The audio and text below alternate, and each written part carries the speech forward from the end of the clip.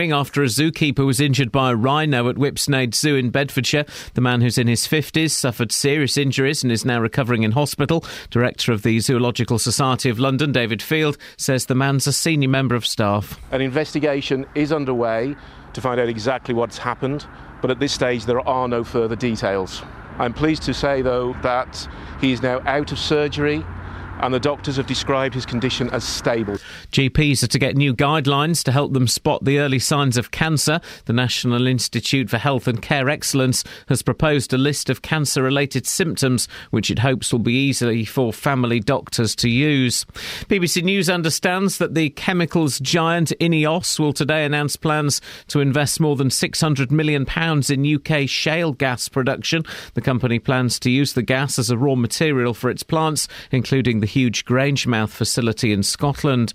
An Aylesbury mum whose baby was born prematurely at 23 weeks and survived says the abortion limit should be lowered. Doctors are amazed at baby Dexter's recovery after suffering from brain bleeds and a gut infection. The current cut-off point is 24 weeks. Nina Wyatt says when he was born, he was fully formed. Who are we as parents to decide whether our child should survive or not? We fall pregnant and we're taking that choice because we want to have a baby. And I just think that to terminate a baby at 24 weeks is horrendous. Voters will go to the polls in the Rochester and Stroud by-election in Kent today. The ballot was caused by the resignation of the former Conservative MP Mark Reckless, who defected to UKIP. The M1 reopened northbound in Northamptonshire last night, having been closed all day after a diesel spillage. Tailbacks reached as far as Milton Keynes and caused delays on surrounding roads. And the American soul singer Jimmy Ruffin, whose hits included What Becomes of the Broken Hearted, has died. He was 78. In sport, Stevenage travel to non-league Maidstone tonight for their FA Cup first-round replay. The winners will travel to Wrexham in round 2. Tonight's televised match will take place on the Kent club's artificial pitch. The weather, widespread mist and fog patches this morning, then a mostly dry but cloudy day, a maximum temperature 11 degrees Celsius. And you can get the latest news and sport online at bbc.co.uk/Three Counties. Today on BBC Three Counties Radio. From 9. The JVS Show. With the big phone in, the hottest topic of the day, and your consumer problems. From 12. Nick Coffer. Colourful local guests with great stories to tell and fantastic music for your afternoon. From 3. Roberto Peroni. I'm here with a roundup of the day's news, the latest travel and your stories. From 7. Mark Forrest. I'll bring you the best bits from everything that's been happening on BBC Local Radio. Today on BBC Three Counties Radio. What time's Nick Conrad on? Eek! Morning, guys. Iain Lee, BBC Three Counties Radio. I got up late. I stopped at a service station. The man let me in at 4:45 in the morning. Awesome! I had too much coffee. I also had it was called it had the word brunch in it. It was like a pasty, right? And it had beans, scrambled egg. Who has scrambled egg for brunch? Who has brunch? Anyway, I ate it. It had been heated, I think, using a nuclear process, because flipping out! I've burnt the roof of my mouth. It's peeling off. My mouth is full of blisters. Anyone want to have a look? Kelly Betts is here. Mate, it's really nice of you to have purchased some goods for the team as well. Yeah, I ate a whole big bar of chocolate filled with Dime Bar as well. No. Oh! So I've got a little bit of a headache and I feel quite nauseous. Apart from that... I'm glad. Thank you. Whoa, hey! So what's coming up on the show today, Iain? I'll tell you, listener. Bed's family trapped on travel site. Buck's mum questions abortion rules. And how Jimmy Ruffin captured our hearts.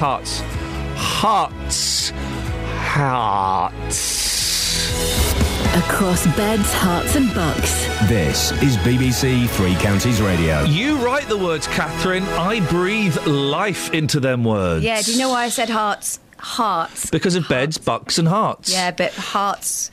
like the organ, and then the county. But Beds, it doesn't really work out loud, it works more on paper. My friend... change that. Not friend. A man I worked with.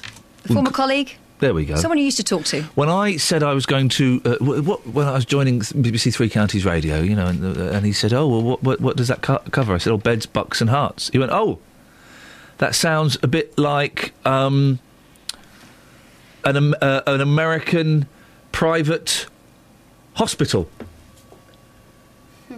Work it out, enjoy it, savour it. Well, I get the beds bit and the hearts bit. What's he referring to? America, they have bucks, money. Oh. You get it? Not really, no, but yeah. It's fun, huh? Saying it in the wrong order. It's beds, hearts, and bucks. Oh. Marketing will slap you. Oh, that's what. Okay.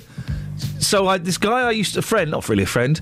Former colleague. Thank you. I told him I was going to come and work at Three Counties Radio. He said, what area does it cover? I said, beds, hearts and bucks. Yep. And he said, oh, that sounds like an American private hospital. I went, yeah, it does, Jeremy. Thanks. Nice one. Thanks, Jeremy. Thank you, Jeremy.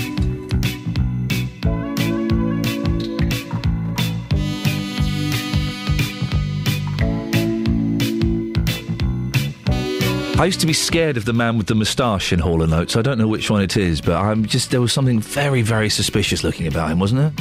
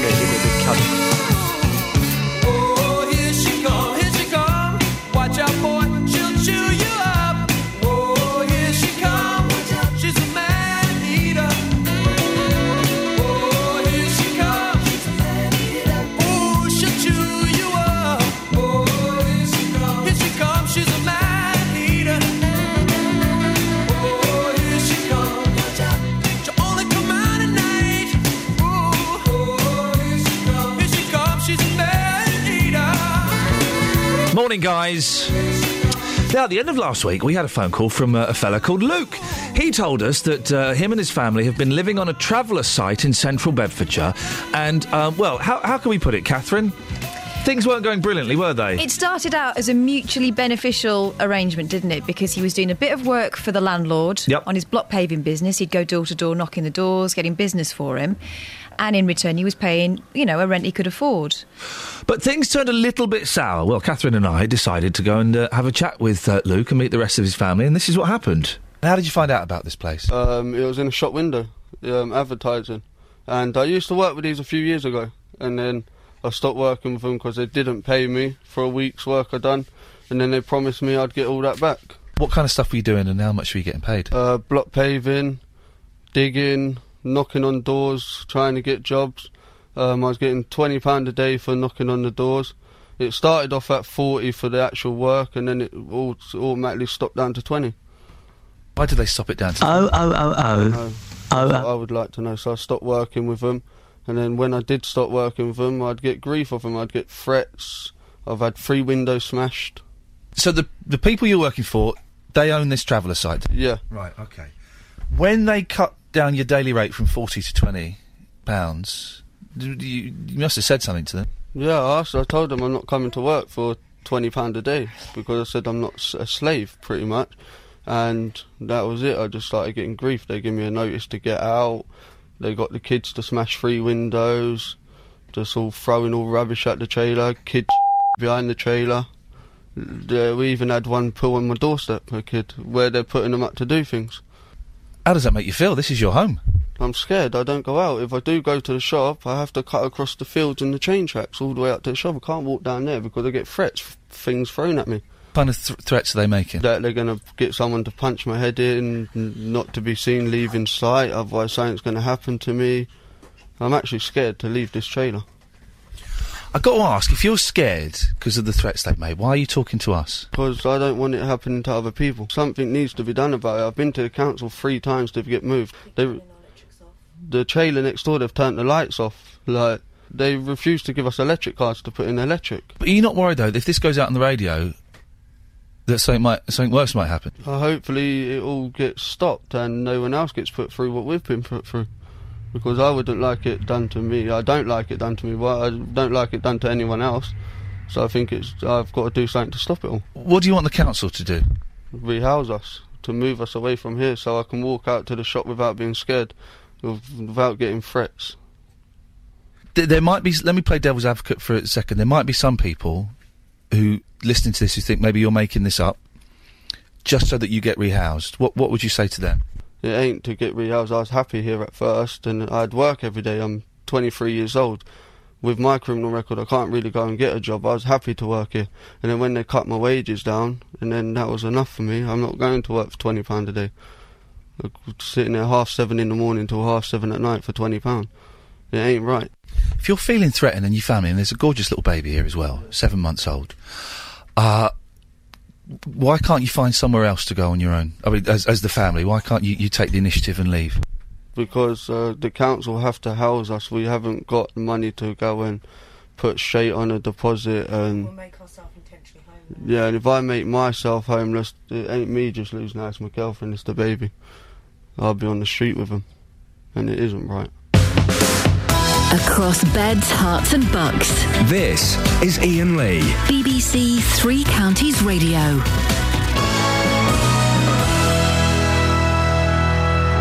It wasn't very happy, the family, were they? No, not at all. We did call the gentleman that runs the Traveller site yesterday, and as far as I'm aware, there's been no call back. No. We'll hear more from Luke a little bit later on. 08459 455 555. Let's get the travel. Travel news for beds, cards and bugs. BBC Three Counties Radio. Having a look on these speed sensors, things are generally moving very well. In Roxton, the A1 Great North Road, no problems so far around the Black Cat roundabout, although that could start to get busy very shortly. In Amersham on the White Line Road, there's some roadworks around Little Reeves Avenue. That could cause some hold-ups later on, but it's not looking too bad at the moment. And in High Wycombe on the Marlow Hill, there's roadworks there at the junction for Marlow Road, and we could see that get busy later on, as it has done the last few days. In Buckingham on the A421 eastbound, things moving very well at the moment around the Total roundabout, and we've not had any reports of any problems so far on the trains. Samantha Breath, BBC Three Counties Radio. Thank you very much. Right, 6:15. It is Thursday, blimey, the 20th of November. I'm Iain Lee. These are your headlines on BBC Three Counties Radio. A family living on a Traveller site in central Bedfordshire say they're being treated like slaves and being forced to work for only £20 a day. An investigation is continuing after a zookeeper was injured by a rhino at Whipsnade Zoo in Bedfordshire.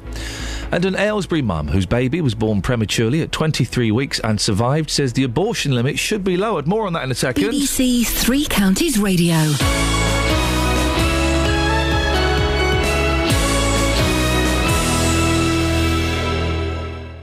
iPlayer leaves on the line and...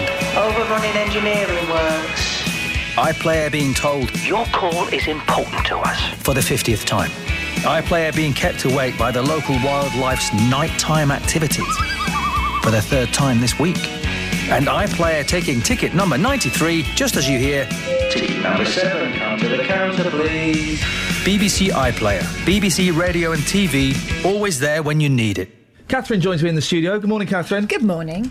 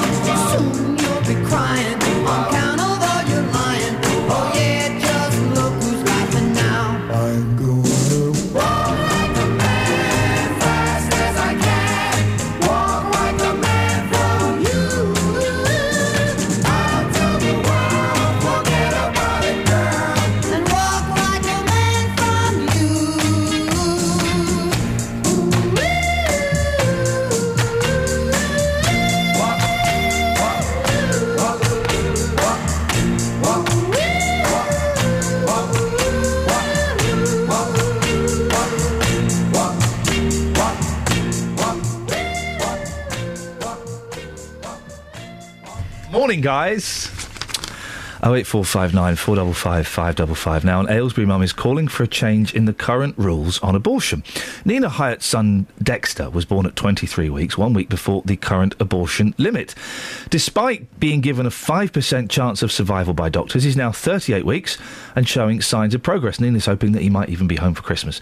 Well, Catherine Boyle has been looking into this. What's Dexter's story, Catherine? Well, Nina's pregnancy was going absolutely fine until doctors discovered that her cervix was dilating at just 22 weeks.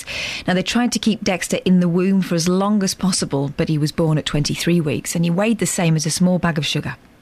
Just over £1. And he was given a 5% chance, as you said, of survival by doctors. Nina was so frightened that she would lose Dexter after going through the heartbreak of losing a baby before she lost a daughter, Lucy, in November at 21 weeks. So here's what she told our reporter yesterday. When he was born, we discovered he'd had 2 brain bleeds, which we were told at the time possibly could leave him disabled, and we were told to not have much hope. But as the time went on, the brain bleeds have started to dissolve and he's starting to improve rapidly. And from what was a 5% chance has gone. Doctors are absolutely shocked at how wonderful he's doing. I mean, he was so tiny, his skin was see-through. And it's just a miracle. He's a miracle. Blimey, how's Dexter doing now? Well, Nina says her son is now smiling and he's able to lift his head by himself. He now weighs 4 pounds 2 ounces, so he's still very, very tiny. And he's survived 22 blood transfusions, as well as the brain bleeds that she mentioned there, and a gut infection. 22 blood transfusions, wow. A tiny baby. Yep. But doctors don't know if Dexter's early entry into the world has left him with long-term disabilities yet. That's something that will show itself in time. The youngster, they do know, will suffer from chronic lung disease until the age of at least 5. 25, meaning that he'll have to have oxygen tanks at home and when he's out and about. And they also know that he has an eye disorder that affects premature infants weighing around less than 3 pounds, and that will need monitoring too. Despite all of this, his mum says Dexter is proof that the termination period should be reduced. Yeah, she was shocked at how advanced he was when he was born. The family believe that some people may not realise that at 23 weeks a baby in the womb is fully formed with arms and legs and a tiny face. Nina told us that Dexter is proof that they're not just a fetus, and she wants the rules to change. When he was born, he was fully formed. I mean, who are we as parents to decide whether our child should survive or not? We fall pregnant and we're taking that choice because we want to have a baby, and I just think that to terminate a baby at 24 weeks is horrendous. I mean, my boy came out breathing and fighting and is showing everyone that he wants to be here on this planet. You know, so if he can do that, then these other babies that these people are aborting, what's to say that they don't want to be here too? OK, what's the argument for not changing the termination period? Well, studies, including one published in the British Medical Journal, show that while survival rates have increased significantly for babies born at 24 and 25 weeks, they've not risen for babies born 23 weeks or under. Now, very few terminations take place at that stage of pregnancy, so late on. But those in favour of keeping the limit as it is say that it's often the 20-week scan that reveals severe abnormalities, and decisions may be made then that wouldn't have been made before. What's more, if there's a substantial risk to a woman's life or fetal abnormalities, there is no time limit. I think she's right though what she says, that lots of people don't know that, you know, that from quite early on there is that baby has got arms and legs and a face and all those kind of bits and pieces. Doesn't mean it would survive necessarily outside of the womb, but... She also made a point though, didn't she, that you fall pregnant because you make a decision. Well, for some people they haven't made that decision. Well, 08459 455 555.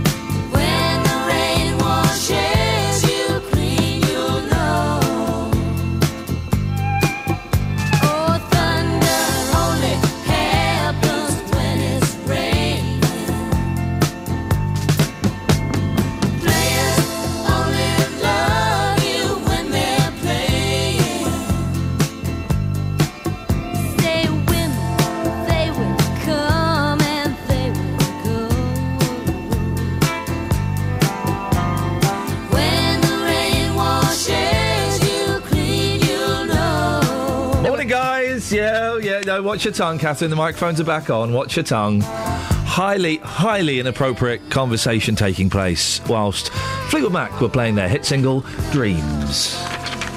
You're going to go and see the Mac, aren't you, Kels? You're going to go and see the FM? Yes, I am. Well, good for you. I tried to buy tickets for the 02 Arena, and I could not. Wow, don't you know them? Yeah, of course I know them. I mean, you and Mick go way back, don't you? Who? Mick Fleetwood. Oh, Fleetwood. I call him Fleetwood. Oh. I call him Mac Fleetwood. We go way back to the 60s, the beat clubs. So you won't remember you then? The O-Bar, what? You won't remember you then? No, because we were doing so many drugs back in the 60s, me and Mac Fleetwood. It was just, wow, we were high. They had to How old get were us you off in the the ceiling 60s? with brooms. Okay, Kelly, I just hope you have a great night there. So am I allowed to say what you just said on the radio? Not about that. About what? About Christmas notes? Yeah. Your 6-year-old... Yeah. Wrote a beautiful note to Father Christmas. A4 paper, beautiful, joined up writing. Decorated. She did an illustration where she'd pointed to, she'd made arrows pointing to the boots. Yeah. Beard. Yeah. And beautiful. What did she ask for, though? Well, and she also put as a little caveat, I still believe in you yes. and your helpers. Oh, of course you do, you're 6. Yeah, and he's real, so that's good. Dear Father Christmas, for Christmas I would like an iPad and a phone. She's 6 years old. She showed me and she was proud. She'd been working on it for a while as well. I'm going to write my Christmas list. I thought, hang on, I thought we'd agreed you were going to have lots of surprises. Now... No, I've changed my mind. Yeah, OK. Gosh. And you have... And I'm shocked at this. You've said no. Yeah. Come on, what age do you start giving her her freedom and independence? When she can afford the bills herself. Oh, mate, you just buy a pay-as-you-go and you put £10 on each month. No. What? A 6-year-old does not need a phone. I said to her, who are you going to call? You've got no one else. I said, well, she doesn't know that reference. She's 6. Oh. And was not around in the 60s. What? But she said, oh, no, it's just for playing games on. I said, well, you've got a little computer to play games on. I think you're wrong on this. I think I'm right. I think that there's no point I'm not going to jump and buy her an iPad and a phone or get Father Christmas to buy her an iPad and a phone. Because the letter was to Father Christmas. Yeah, I'm not going to do that because it's not good for her. And I said to her, children don't need those things. Now, we will have some classy mums and dads listening who have bought iPhones and phones and iPads for their 6-year-old children. Could you phone up and tell Catherine why she's completely wrong about this, please? 08459 455 555. Travel news for beds, cards and bugs. BBC Three Counties Radio. It's moving well out there in Marlow Hill on the temporary traffic lights at Marlow Road Junction. That's not causing any queues at the moment. Having a look at the speed sensors through Chelfont St Peter on the A413, it's moving well through the roadworks going on at the High Street Junction. And having a look at the motorways, looking like it's moving well on the M4 towards the M25, and that's not causing any problems there at the moment either. And also in Standing Way in Milton Keynes, there's roadworks going on around the Kingston roundabout, so expect delays there later on. It's looking fine at the moment though, and no reports of any problems there on the train. Samantha Bruff, BBC Three Counties Radio. Across beds, hearts and bugs. This is BBC Three Counties Radio.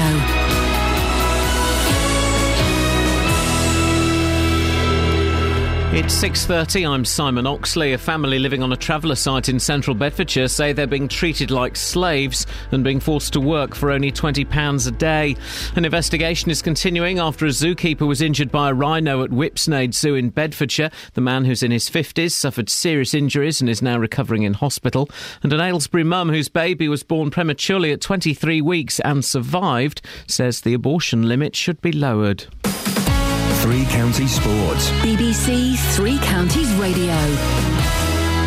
Stevenage travel to non-league Maidstone tonight for their FA Cup first-round replay. The winners will travel to Wrexham in round 2. Tonight's televised match will take place on the Kent club's artificial pitch. Here's the Borough manager, Graham Westley. It's fair because it's the rules. So you enter the FA Cup, you know that it's the rules. If someone's got a plastic pitch, it's going to be a club from non-league, obviously, because Football League clubs aren't allowed to have that surface. It has an effect on bodies. I think if you have a pitch like that, over the course of a season, your players will have joint issues. But a one-off game, it's one of those things, isn't it? We have a training session on it. We'll play our game on it Thursday. No issue. And there's online commentary of tonight's game via the BBC Sport website. Watford midfielder Lewis McGugan has joined fellow Championship side Sheffield Wednesday on a short-term loan. McGugan, who started just 6 games for the Hornets this season, joins Wednesday until January the 1st. Former Watford manager Malky Mackay says he's learned from his mistakes after being appointed the new manager at fellow Championship side Wigan. The two clubs meet at Vicarage Road next month. The Scot was dismissed by Cardiff last December and is being investigated by the FA for sending alleged sexist, racist and homophobic text messages. I made mistakes and I'm absolutely not racist. I have taken on an educational programme in terms of diversity and that will be ongoing, and as I said, that will be something that will be ongoing, and I will continue to learn and educate myself going forward. But in terms of with the squad that we've got, there's been constant communication in terms of the people that have been in football. I've had a lot of support. And a former employee of the Qatar 2022 World Cup bid team claims the summary of FIFA's investigation on corruption ignored evidence that she provided to the FBI. Phaedra Al-Majid claims she was coerced into signing a sworn legal document retracting allegations. BBC Three Counties News and Sport. The next full bulletin is at 7. If you hear a whisper, give us a shout. Iain Lee. BBC Three Counties Radio. There's a made-up story in some of the newspapers. What? Just one? I've spotted it in the Express and in the Mail, and it's made up. All right, then tell me. And when I saw it, I thought, this is made up. I'm going to read it. And if you read it, you go... Well, if you read it and you have a grain of intelligence, you go, this is made up. The school, the primary school that's been told it's too English. Have you seen this? Yeah. It's made up. Political correctness gone mad as school is told you're too English. Yeah. A rural school has missed out on top marks from Ofsted after inspectors slammed it for being too English. Middle Raisin Primary School in rural Market Raisin, Lincolnshire, was marked down for a shortage of black and Asian children, even though the town is 97% white. I'll stop you there. That's not true. It's not true. You can't get marked down for that, surely. The school was marked down for a shortage of black and Asian children. No, it wasn't. That's not true. The school, they hint at the truth in the next... Well, they tell you the truth in the next paragraph, but they've already clouded your judgment, so you won't spot it. The school won praise from Ofsted for the quality of its management, teaching and pupils, but missed out on an outstanding grade because of children's limited cultural development. That's it. That's not the same as being marked down for a shortage of black and Asian children. So they're not being taught, as mine are, and they live in a largely white area, they're not being taught about Diwali, they're not being taught about all these other festivals. Ladies and gentlemen, Catherine Boyle has got the truth. Mother of two, Kirsty Egan, 29, was bought into this lie and had this to say. It's ridiculous. It would be ridiculous if the school had been marked down for not having black and Asian children. That would be ridiculous. That's not happened. It's ridiculous, says Kirsty. I have no doubt that if there were non-white children attending the school, it would ensure they were accommodated. But the school can't force people to come here. No, they can't. It's a school. Jodie Miller, 35, mother of Dylan with 2 N's, who's 6, has also has also bought into this. Oh, sorry. We are a small rural community. There just aren't many children here from different backgrounds. It's bizarre to punish them for being too English. It is bizarre to punish them for being too English. It's not happened. The local MP, Sir Edward Lee... Uncle Edward? Had this to say at 2:45. This is political correctness gone mad. Yeah, it would be. If the sentence in the second paragraph, they've been marked down for a shortage of black and Asian children, was true. It's not. Let's go to what Ofsted has to say. The school has 104 pupils, aged from 4 to 11, was handed a satisfactory rating. In its latest report, it was handed a good grade, just short of outstanding, after being told, and here's the answer, to boost pupils' understanding of the cultural diversity of modern Britain. Not to have black kids in there, not to have Asian kids, but as you say, to teach them about Diwali, to teach them about Islam, to teach them about Sikhism, to teach them that, you know what, in this country there are other coloured people of different colours and hues, and this is what they think and believe. But not just that. I mean, my daughter's school, there are a number of European parents from elsewhere in Europe. Now, as you know, I've been in for a few times with my mates who speak Spanish, one of which is she's from Spain and the other one's from Chile. We go in there and we give Spanish lessons. She's from Chile. Chile. But I also know there's Polish parents that go in as well. It's all about that. It's about showing them that there is a world beyond the gates of the school. And those children, I know they're from Market Raisin. They're not going to be in Market Raisin forever. And you don't want them to come out at the end of their educational career and blinking out into a real world and not knowing what's out there. Shame on you, Daily Express. Shame on you, Daily Mail, because what you are doing there is you are stirring up fear and hatred. That is not a story. There isn't a story. No. School isn't very good at teaching. It's a great school, but it doesn't teach kids about other people who might be living in this country. If this was going on, there would be schools, because, achieving these grades is all important to the schools. They get the best Ofsted they can get. They'd be bussing children in. That's not happening. Here we go. Let's go to the Daily Express's opinion. Why punish this school? It is madness. They're carrying on the lie. How can you write this stuff? It's madness for a rural school in Lincolnshire to be denied an outstanding grade by Ofsted just because of a lack of black and Asian children. It's not doing that. That's actually a lie. How can they write that? I'm really scratching my head because it's a lie. How much do they get out of it? A whole page or just a column? Well, there was we got the half a page on the story, and then we got the opinion piece as well. And on the other side, it's what? Qatar. Why is Qatar allowed to take over Britain? Qatar's taken over Britain. Ofsted's obsession with multiculturalism has somehow convinced inspectors the lack of ethnic minority children is more worthy of consideration than the praise received by the management, teachers and pupils. No, it's not. It's actually a lie. Daily Express and Daily Mail, shame on you. What you got, Kath? Well, why let the truth get in the way of a good story? Yes. Bono, we were concerned that he turned up late for the... Bono. For the recent singing of Live Aid. Oh, Live Aid, Band-Aid. Band-Aid. 4 days... He needed a Band-Aid. He did. A plaster. He's really hurt himself. I mean, you think you've got trouble with your peeling roof of mouth. Oh, yeah. 4 days after Bono's cycling accident, the full extent of the surgery needed to fix the multimillionaire's serious injuries has been revealed. Oh... It emerged yesterday that the multi-millionaire U2 frontman 54 had broken his arm in 6 places, his shoulder in 3 places, and his left little finger, the important little finger, as well as the bone around his left eye. Oh. He had to endure 2 rounds of surgery, one of which lasted 5 hours and needed 3 metal plates and 18 screws inserted into his body. There's a whole thing about this. Basically, he's come a cropper. Having fun. I've got the best headline for that. Bono's bone no. Broken Bono. No. Yeah. I've got to be careful how I phrase this, haven't I? Yeah. Okay. Broken Bono. Back up. Bono's no. Oh no, Bono's Bono. Bono. Oh no. Bono's bone no. Oh. That takes up a lot of space. You might want to rethink that. It's a good one, I think.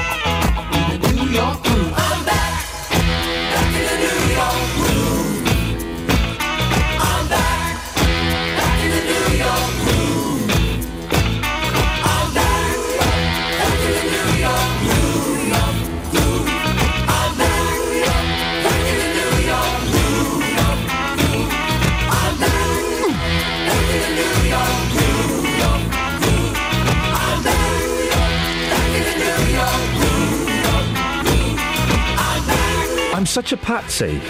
Not a patsy. That was who was the patsy? Was it Jack Ruby or was it Lee Harvey Oswald? Joanna Lumley. No. I for a second bought into the being angry about Paddington being a PG. It's all hype, isn't it? Of course it is. All hype. That's why it's on the front page of the Daily Mail. It's a PG, apparently because Hugh Bonneville dresses up as a woman. I bet it's not actually because of that. And the PG still means you can take kids. I'm going to tell you something as well. Yeah, go on. They're not going to get rid of salad cream. What? No. Oh, no. You mean it's just a big campaign for us all to go, whoa. I really miss salad cream. Let's buy some. Hey, we're going to get rid of Whispers, but maybe some of you guys want to start a Facebook campaign? Yeah, too right, I do. Bloody EU fascists killing our Whispers. We're going to keep Whispers. Thanks for the Facebook campaign and free advertising. If you like a whisper, give us a shout. Oh, yeah. They should have done that, shouldn't they? Yeah, well, they didn't. Suckers, we can. Hey, Lee, I'm retiring at the age of 50. I got excited for a minute. I thought, all right, maybe one more year. Comedian Lee Evans. Oh, you're having a dig at me because you think I'm old. I'm only 41. I'm only 41, Mama. Saying only doesn't make it less. All right, Mama Boyle. Comedian Lee Evans has revealed he plans to retire at the age of 50 after his UK tour ends this month. Hang on, it's a farewell tour. We better go. Look forward to the reunion tour. With himself. He said his decision came after his manager, Addison Creswell, 53, died of a heart attack last year. Yes. There's something about Mary Starr. I wouldn't have remembered that he was in that. He's in a terrible Jackie Chan film as well. Is he? I'd say he has a karate fight with Jackie Chan. I would call him the sweaty mime artist. Yeah. Because he retired from comedy about 15 years ago, didn't he? I mean, yeah, he stopped doing comedy 15 years ago. Did he? Guys, I'm making a clever joke here, saying he's not funny anymore. Oh, okay. Anyway, he said, this is it, I'm finished, not doing anything. Addison used to put his arm around me and say, I'll look after you. Family man Lee revealed his plan at a recording of Jonathan Ross's ITV chat show to air on Saturday. OK. Disappointed that one of my favourite shops in North London is closing down. Al Pacino's. You seen Al Pacino's? No. It's in Tottenham. I used to drive past Al Pacino's a lot. It's just like a corner store, mini-mart, local express. How does he find the time to run that as well as having a career? Great banter. There's a picture of Al Pacino's Scarface in the corner. Well, unfortunately, Al Pacino has written them a letter. Not Al Pacino, Hollywood has written a letter. Hollywood as a whole. Yeah, has got in touch and said, can you stop doing it, please? It's caught the attention of Universal Pictures. They've sent a cease and desist letter. Oh, come on, man! As if Al Pacino's in Tottenham is going to harm Al Pacino's in America. When you go in, do they say, "Let me introduce you to my little buy one get one free offer"? What accent is that? It was him doing the Scarface. Yeah, he's not a Pakistani in Scarface. He's from Cuba. Unbelievable. Travel news for beds, cards and bugs. BBC Three Counties Radio. On the M1 towards London, there's 2 lanes closed between Junction 5 for Watford and Junction 4 for Edgware. That's because of a multi-vehicle accident there. And on looking at the M25 anti-clockwise, that's starting to look very slow between Junction 21 for the M1 and 20 for Kings Langley on the speed sensors. In Clapham, the A6 Paul Radcliffe Way has a lane closed for roadworks in both directions at the Clapham Road junctions. That could get busy later on as we get into the morning rush hour. Elsewhere, having a look in High Wycombe on the A40 Oxford Road, there's a lane closed in both directions at Temple Street for roadworks. So that is expected to get busy later on as well through the morning rush hour. Having a look at the departure boards if you're commuting towards London this morning, though we've not been told about any delays at the moment. Samantha Raff, BBC Three Counties Radio. Thank you very much. 6:46. It's Thursday, the 20th of November. I'm Iain Lee. These are your headlines on BBC Three Counties Radio. A family living on a traveller site in central Bedfordshire say they are being treated like slaves and being forced to work for only £20 a day. An investigation is continuing after a zookeeper was injured by a rhino at Whipsnade Zoo in Bedfordshire. And an Aylesbury mum whose baby was born prematurely at 23 weeks and survived says the abortion limit should be lowered. Coming up, we'll speak to Dealey, but before that, let's get the weather. Here's Kate. Beds, Herts and Bucks weather. BBC Three Counties Radio. Good morning. It's quite a misty and murky start for some this morning. It depends whereabouts you are. Towards the west, there's less in the way of mist, but further east you go, there are some fairly dense patches. So it's a bit of a mixed bag this morning. A rather cloudy picture, quite a quiet day again today. This mist, if you've got it, will gradually start to lift, but there's limited brightness around, limited amounts of sunshine, and the temperature getting up to around 11 Celsius. Now, overnight tonight, again, it stays rather cloudy. We could see a bit of mist develop on higher ground, less so on lower ground tonight, as we have a little bit of a breeze which will keep the air moving significantly. The minimum temperature down to around 6 Celsius. For tomorrow, starting off dry, 1 or 2 bright spells in the morning, but then rain moving northwards. Really from lunchtime onwards, we're likely to notice some outbreaks of rain, just light for a time through tomorrow afternoon. Maximum temperature for Friday, 12 Celsius, and that's your forecast. Oh, Catherine's just said the funniest thing that she's ever said to me, and I cannot repeat it. I'll give you the outline. Well, I won't give you the outline. Tattoos, Lady Gaga. And having them everywhere. Nick Coffer across beds, hearts and bucks. Tomorrow I'm joining up with the big tour and going to Chesham. I think it's a little hidden away jewel in the Chilterns, to be honest. I'll be based near the Clock Tower, hearing from Shed at the Park about their drama group for young people. Having a taste of some of the amazing local beers on offer. And finding out about the gorilla knitters who've made Chesham extremely colourful. Nick Coffer. Live from Chesham tomorrow from midday here on BBC Three Counties Radio. Yeah. Someone else. So Gemma is out of the jungle. Craig might be out of the jungle. His brother's died. Oh. Yeah, that's the front page of that newspaper you're holding there. Craig who? Craig Charles from the Soul and Funk Show. Oh, that's a shame. Yeah. I've not been watching it. No, I've not seen any of it, to be honest. I can't commit to television. It's a misleading headline on the front page of the newspaper. Craig, I saw it in the garage this morning. Craig death shock. Picture of Craig Charles. Flipping it. He's died and, it's his brother. Still very, very sad. Shock. Yeah. But still. Yeah. Give us the Jeremy Kyle story. Oh, where is it?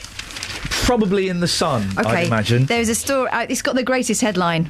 They might as well just pack up and leave now because they've done the job. They were high-fiving once they finished this, and their department got to... Name-check the guy that wrote this story, because he... Alex West, but he probably didn't write the headline. It would be the sub that never gets a mention. Oh, OK, well... My dad used to do that, and he never got any props. What a loser. Peter Boyle, newspaper legend. Let's say Peter Boyle did this, then.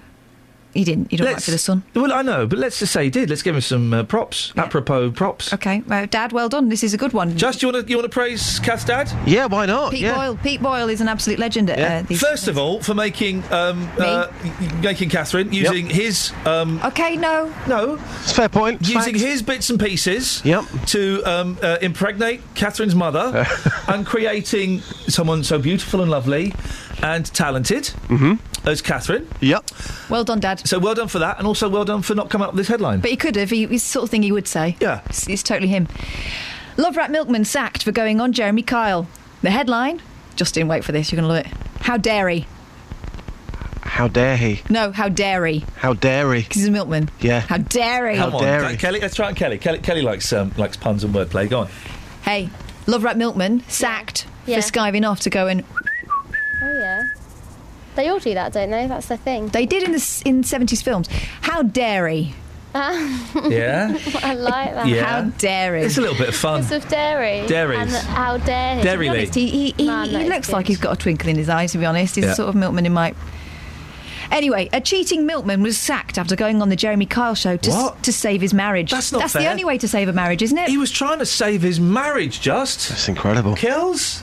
Wow. By being shouted at by a small angry man. Can I just say, Justin, Scott has tweeted me the other day. He loves it when you say the word incredible. Incredible. And you don't mean it. I like that. Well, you know. What do you think to Scott's message? Well, it's not made me feel great as a person, put it that way. Because I'm just trying to do my job in an honest fashion. And if I find things incredible, genuinely, they are... incredible. He deals in fact, remember? Not fiction. Yeah. Okay. How dare he, by the way? How dare he? How dare he? How dare he go on Jeremy Kyle? Why couldn't he have just sat down and had the conversation without going on that tacky TV show? He wanted to milk it. Hey, I tell you what, Kelly, you deserve a gold top star for that. A gold...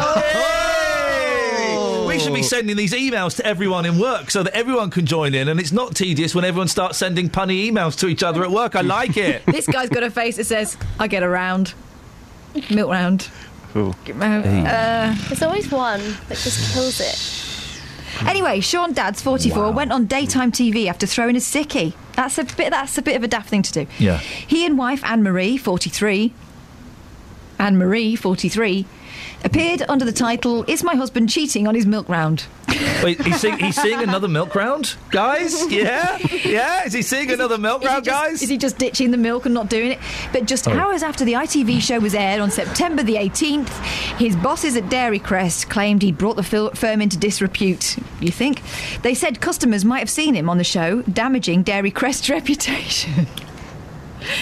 And they were angry that he was on sick leave when it was recorded. I think that's probably what it's about. That, guys. How dairy. Is More incredible. like dairy breast. Sorry, Kelly, we missed one there because Justin was... I think it might have been too far, actually.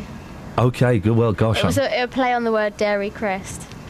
Did you say dairy breast? Yeah. Why would you do that? I don't know. Still brilliant fun, though. Thanks. Better than anything that's... Justin, what was that noise you just made? Justin. Yeah. I've got 3 songs queued up next. Listen to these. I'm not in a good mood this morning. Hey, what's your beef? It's Jimmy, isn't it? Well, I say we've got Sam Smith queued up. Yep. We've got Ollie Moores queued up.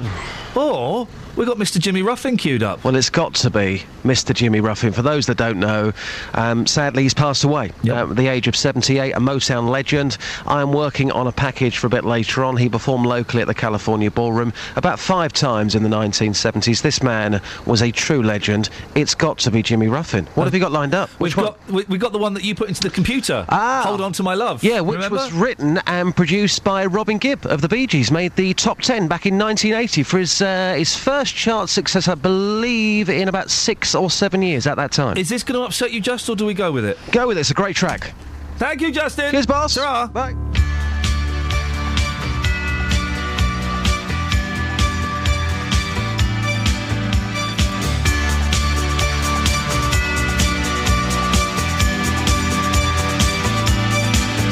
Today you came by to tell me you are leaving me, and to say that the love and all that we knew had just drifted away. And I look in your eyes and I couldn't bear the pain I felt inside of my heart, to think that I'm gonna be lonely again. And if ever you go, then I know at a glance that I don't stand a chance. Hold on to my love, I'm nothing, and I can't get along without you. You're the light of my life, there's no living without you. It's so hard to believe that you're going away could make me feel so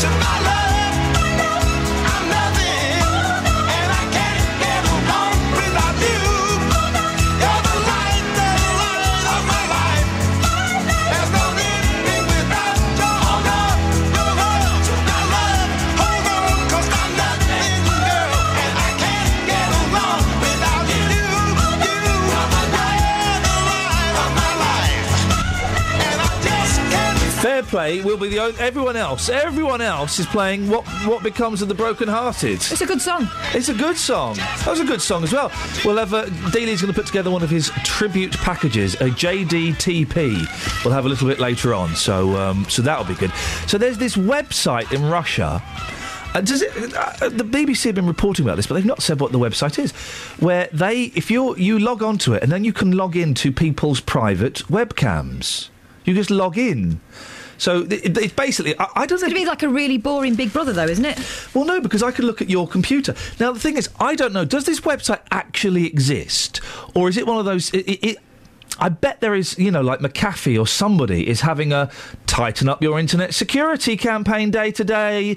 And so they've sort of, they've made up this Russian website where people are logging in and looking at your webcam. Does that really happen? I can't believe that does actually happen. Because, I'd like to check it out for research purposes. I'd like to have a look. Does anyone know if that actually exists? 08459 455 555. Among the most shocking images are those from baby monitors which show children sleeping in their cots at home. Boring. Yeah. Surely. Front page of the Mail.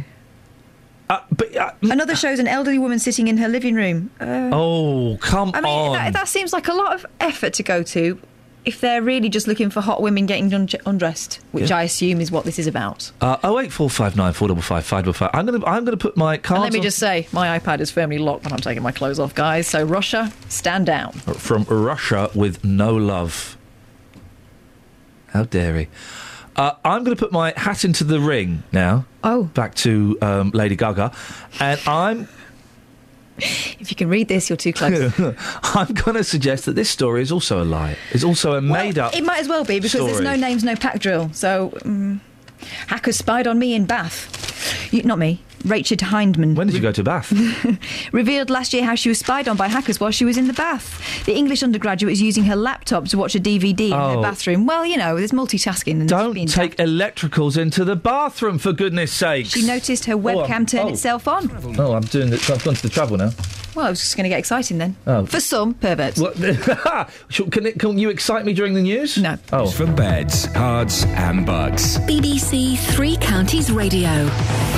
If you're heading into London on the M1, it's looking at the two lanes closed because of an accident between junction 5 for Watford and 4 for Edgware. It's looking very busy. It's queuing from junction 6 for Bricket Wood. Also, looking at the M25 on the speed sensors, anti-clockwise, it's very slow between junction 21 for the M1 and 20 for Kings Langley. And it's queuing between junction 17 anti-clockwise for Maple Cross and 16 for the M40. On the M1 southbound as well, it's looking very slow between the M1 junction 10 for the Luton Airport Spur Road and junction 9 for Redbourne, and that's having a look at the speed sensor, though it's looking fine at the moment around Luton, and no reports of any problems though on the train. So that's Bruff, BBC Three Counties Radio. Thank you very much. Coming up, stuff and ting. Local and vocal across beds, hearts and bucks. This is BBC Three Counties Radio.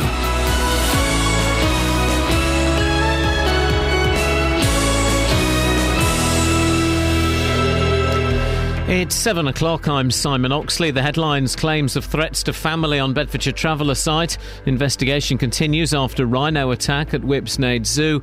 And Buckinghamshire woman's abortion call. BBC Three Counties Radio. A family living on a Traveller site in central Bedfordshire say they're so scared of their landlords they don't want to leave their trailer. The family has told BBC Three Counties Radio that when they refuse to work they get threatened with violence and have their windows smashed. Central Beds Council say they're monitoring the situation. One of the residents, Luke, says he's being treated like a slave. That's what I feel like, to be honest with you. I go out every day from 7:30 in the morning till 7:30 at night for £20. In my eyes, that is slave labour. I would never do that to anyone. I'd pay them a fair wage. I'd give them £40-50 a day if that was me. An investigation is continuing after a zookeeper was injured by a rhino at Whipsnade Zoo in Bedfordshire. The man, who's in his 50s, suffered serious injuries and is now recovering in hospital. Director of the Zoological Society of London, David Field, says the man's a senior member of staff. An investigation is underway to find out exactly what's happened, but at this stage there are no further details. I'm pleased to say, though, that he is now out of surgery and the doctors have described his condition as stable. GPs are to get new guidelines to help them spot the early signs of cancer. The National Institute for Health and Care Excellence has proposed a list of cancer-related symptoms, which it hopes will be easy for family doctors to use. BBC News understands that the chemicals giant Ineos will today announce plans to invest more than £600 million in UK shale gas production. The company plans to use the gas as a raw material for its plants, including the huge Grangemouth facility in Scotland. An Aylesbury mum whose baby was born prematurely at 23 weeks and survived says the abortion limit should be lowered. Doctors are amazed at baby Dexter's recovery after suffering from brain bleeds and a gut infection. The current cut-off point is 24 weeks. Nina Wyatt says when he was born, he was fully formed. Who are we as parents to decide whether our child should survive or not? We fall pregnant and we're taking that choice because we want to have a baby. And I just think that to terminate a baby at 24 weeks is horrendous. Voters will go to the polls in the Rochester and Stroud by-election in Kent today. The ballot was caused by the resignation of the former Conservative MP Mark Reckless, who defected to UKIP. The M1 reopened northbound in Northamptonshire last night, having been closed all day after a diesel spillage. Tailbacks reached as far as Milton Keynes and caused delays on surrounding roads. And the American soul singer Jimmy Ruffin, whose hits included What Becomes of the Broken Hearted, has died. He was 78. In sport, Stevenage travel to non-league Maidstone tonight for their FA Cup first round replay. The winners will travel to Wrexham in round 2. Tonight's televised match will take place on the Kent club's artificial pitch. The weather, widespread mist and fog patches this morning, but then a mostly dry although cloudy day. A maximum temperature 11 degrees Celsius. And you can get the latest news and sport online at bbc.co.uk/Three Counties. BBC Three Counties Radio's big tour of beds, hearts and bucks. In a country market town in Buckinghamshire. Telling everyone about where you live. Local rugby club and that type of thing. It's quite an interesting place, really. I quite enjoy living here. All this week, we're exploring Chesham. Everybody that lives here absolutely loves the place. And full of characters. I love Chesham! The big tour of beds, hearts and bucks. BBC Three Counties Radio.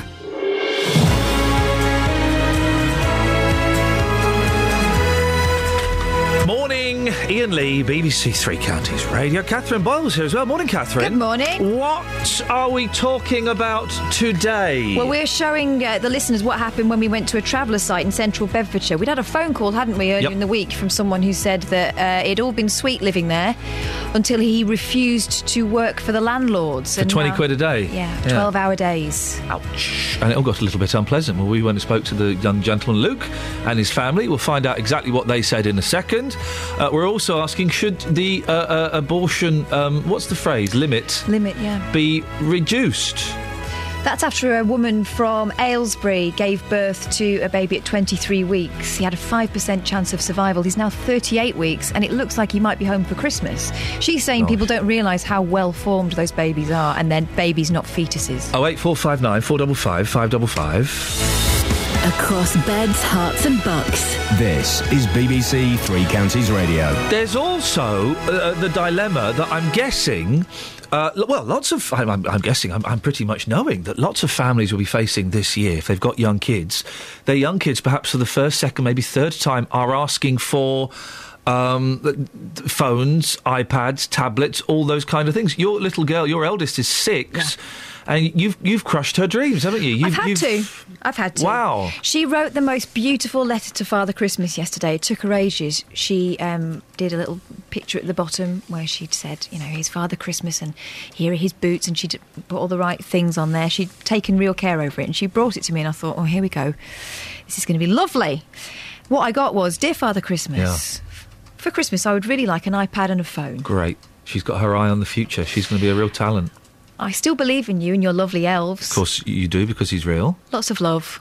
My daughter, age 6. There we go. And a little picture, just to butter him up even more, because she knows he's a sucker for an illustration. And you didn't even do that, well, we'll wait and see. You basically told her to F off. I did not tell her to F off. You pretty much did. Before you start sending the soch round. I said to her, well, darling, those are very expensive things, and to be honest, they're really for grown-ups. Yeah. And who are you going to call? Ghostbusters. No, she's too young for that reference. Hey. Who are you going to call? Ghostbusters. She's too young for that reference. I said, you haven't got anybody to call. Ghostbusters.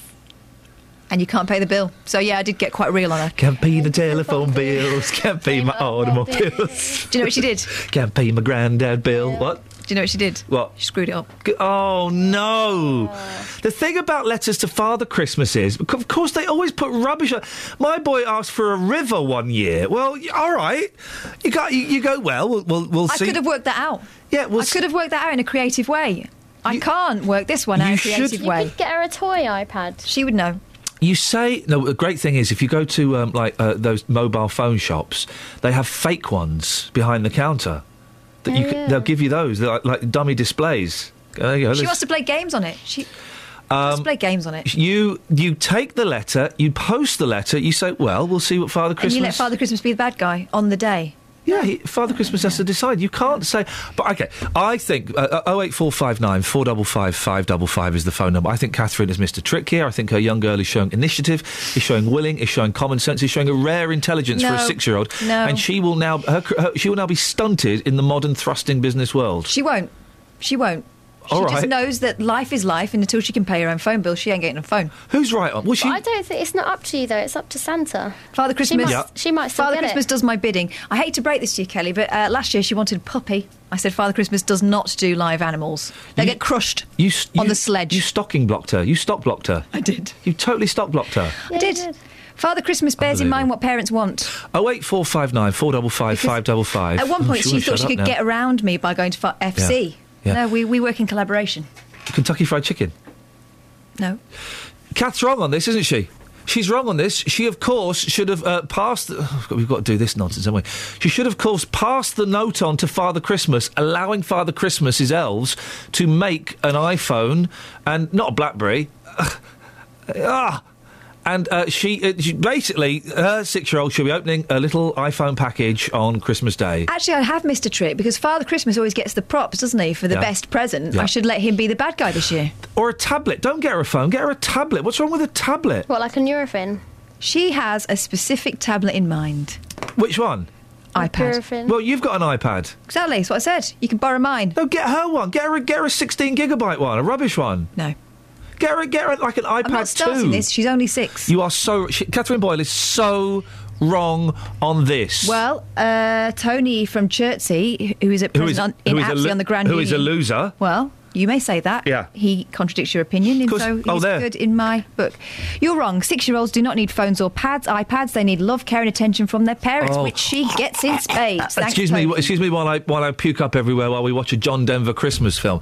All right, maybe the phone is perhaps a little bit too much, although I don't think it is, because it's a great way she can phone Grandma. She gets independent. She can stand at the top of my house and wave to Grandma. The tablet, around the corner. I think you should definitely have given the thumbs up to 08459 455 555. At what age do your children or your grandchildren have tablets, mobile phones? 6 to me sounds like the perfect age to strike out and start becoming an individual, a Hindu-vidual.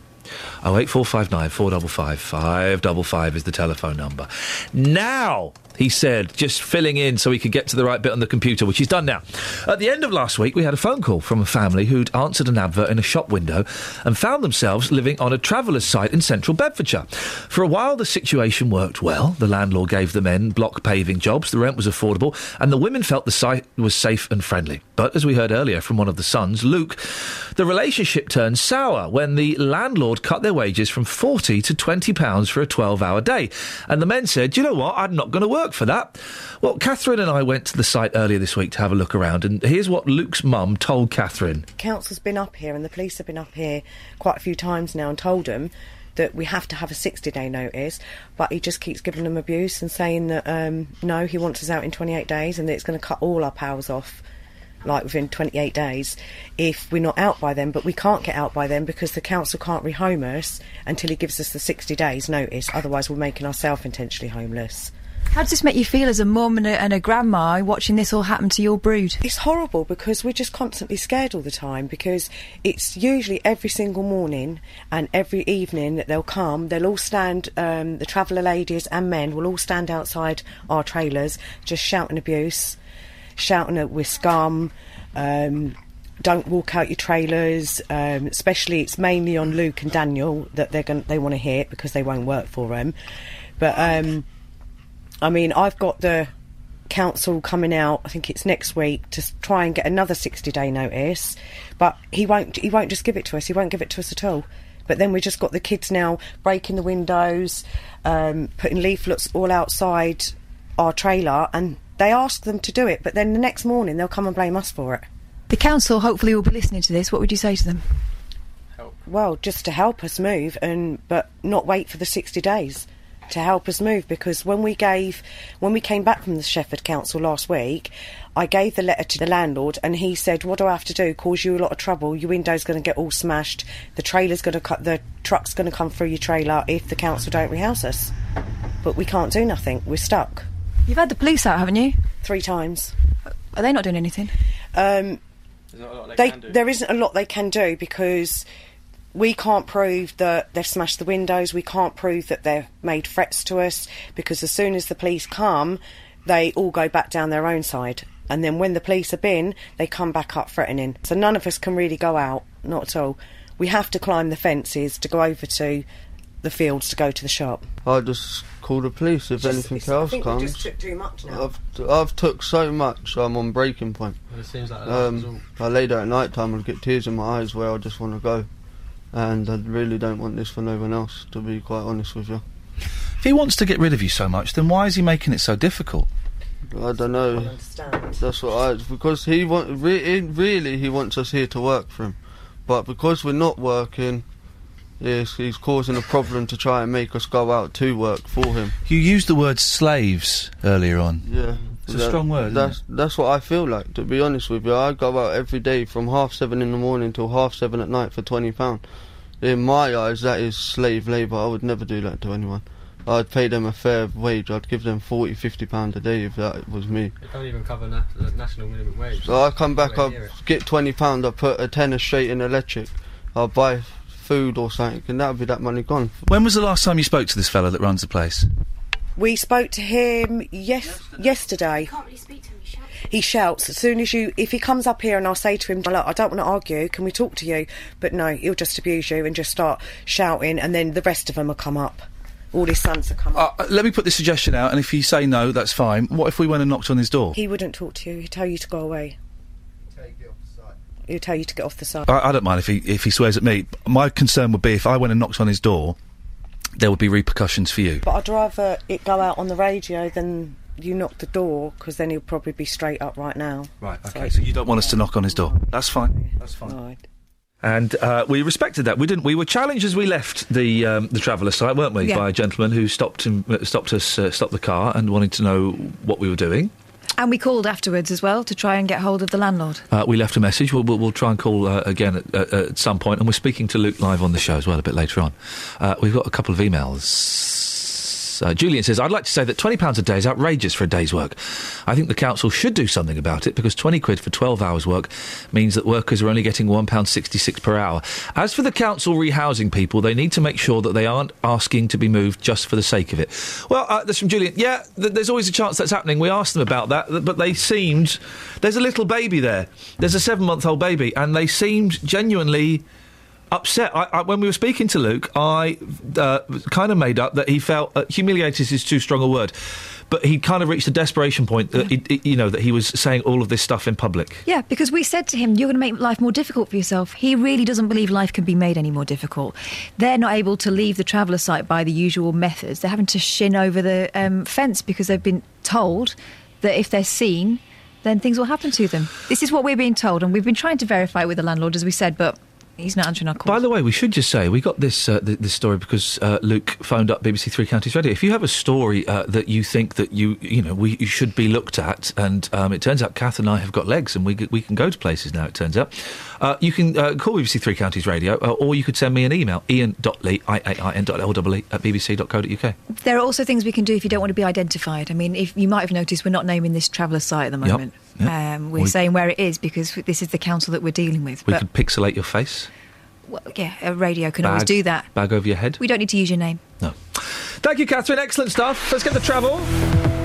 Travel news for beds, cards and bugs. BBC Three Counties Radio. On the M1 towards London, there's 2 lanes closed between junction 5 for Watford and 4 for Edgewell because of a serious accident, and it's queuing now from junction 7 for Hemel Hempstead.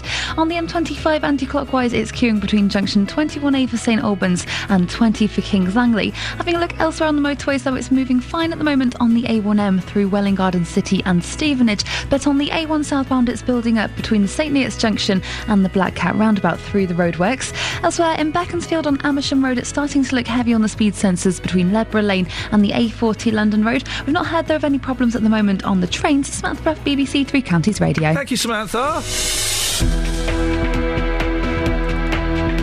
Right, 7:17. Blimey, look at the time. It's Thursday, the 20th of November. I'm Iain Lee. These are your headlines on BBC Three Counties Radio.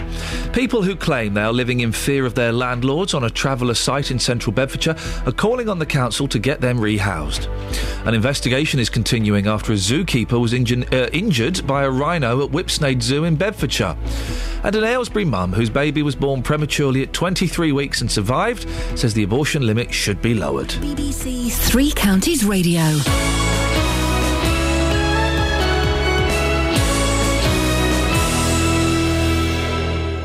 Shouldn't really be here today. I got sent the new Grand Theft Auto game, so I got that yesterday. So you're very lucky. This Saturday will feature 2 league leaders. They go! And Miller has made the difference! And 2 teams hoping to carry on winning. Surely this is going to be number 5. It is number 5. Watford host top of the table Derby. Brilliant finish from the Czech, and that surely is the 3-point seal. And Luton travel to Burton, while MK Dons entertain Port Vale. Now Dele Alli with a shot into the net! With Stevenage going to Northampton. Three Counties Sport. Saturday from 2, here on BBC Three Counties Radio. 08459 455 555 is the telephone number if you want to give us a call. We're asking whether Catherine was right to crush the dreams of a 6-year-old child by encouraging her to destroy a letter to Father Christmas, where she asked for... I didn't encourage her to destroy it. Hang on. When I go... OK, Catherine. Well, Catherine's not here to defend herself, so it means I can say literally pretty much anything I want. Her eldest wrote a letter to Father Christmas... letter. Sorry, she's busy. I'm being very unfair. Wrote a letter to Father Christmas asking for a tablet or an iPhone, and Mum said, "No, thanks. That's not happening." I think she's wrong. She's 6 years old. Jill says, "Jill, I'm surprised by you because you normally make quite good points." So totally with Catherine on the present request to Santa. Allowing young children gadgets they don't really need stops them doing things like using their own imagination and stifling their young creativity. You stick to your guns, Catherine. Well, Jill, why are you bringing guns into this? Seems a little bit harsh, a little bit macabre. But then Joe says, and I think this is a good compromise. This kind of works. Listen to this compromise, Catherine, from Joe. Joe says an iPod Touch is a small version of an iPad now with the use of games and music that can be parentally controlled. No, I don't care. It's the principle. I've got an iPad you can borrow. Oh, principle. Yes. It's the principle. It's the principle. Do you know what the other comment when I said, no, I don't think they're ready for little girls? Yeah. But my friend's got one. Oh, that's the reason. So that's... Oh. Now, what we're getting here is an interesting look into your psychology. Mm-hmm. So it's the principle that stops you getting an iPad or a little tablet for your eldest. Yes. Because one of her friends has got one. No. The principle is she is 6 years old. She doesn't really want an iPad. When is she 7? Next August. So 6.5. And a half. She would say 6.5, wouldn't she? She may even say 6. She may even say 6 3/4. Not even. So she's 6 and a bit. Okay, she's nearly 7 years old. She's not. And don't you feel? Do you know what my daughter does? She likes to read. She likes to draw. Brilliant. I don't want her spending any more time inside her own head. She can do all of those things with one of these tablets these days. No. And more. No. She can watch educational films. Well, yes, she can do that. She can do that without a tablet. I think, Catherine, that I've got a feeling that the majority of the listeners are going to disagree with you on this one. 08459 455. Boyle is wrong. It's the same reason. Boyle is wrong. It's the same reason. Boyle is wrong. I don't let her. Boyle is wrong. Hello. Boyle is wrong. Hey, Boyle is wrong. Boyle is wrong. Boyle is wrong. Boyle is wrong. Shush. Boyle is wrong. Kelly, pipe down. Boyle is wrong. Boyle is wrong. Boyle is wrong. Boyle is wrong. Boyle. It's the same reason I don't let her play with the phone at the table. Is wrong. You know, Boyle just trying to bring her up right. Boyle and not like these two. 08459 455 555. Back me up, please. Across beds, hearts and bucks. This is Iain Lee. BBC Three Counties Radio. Now, on to slightly more serious. Do give us a call about that. And maybe you want to give us a call about this story as well. An Aylesbury woman whose son survived after being born at 23 weeks. Gosh. Is calling for the abortion limit of 24 weeks to be lowered.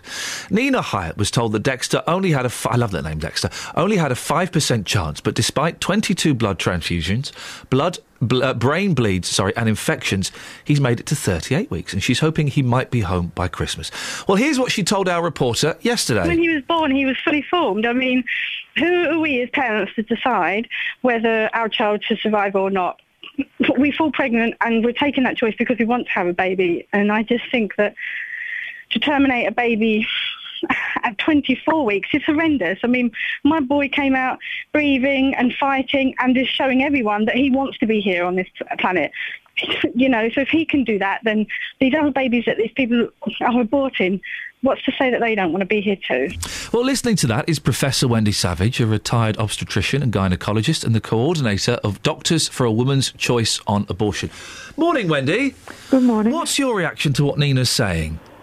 I think we have to look at the woman and what the woman's needs are, because she's alive and has a life, and women don't take these decisions easily. They think about them very carefully. There are only about 500 women a year who have a termination at 23 weeks, and about half of those are because there is something wrong with the baby. And the other half who haven't got something wrong with the baby, they are women who've got really compelling reasons for wanting a termination. For example? Well, one sort of situation is where a woman has got pregnant happily with her partner, and as the pregnancy progresses, he becomes increasingly violent. And she realises that if she has the child, there will be a link to this violent man that she won't be able to break because they've got a child together.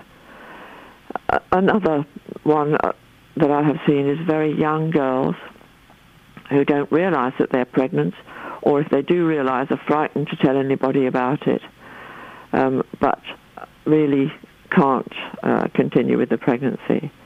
I remember vividly a girl who was 11 years old, who had been abused by the imam who was supposedly teaching her the Quran, and didn't realise she was pregnant, and it was only when her mother discovered the pregnancy so late that she came to my attention.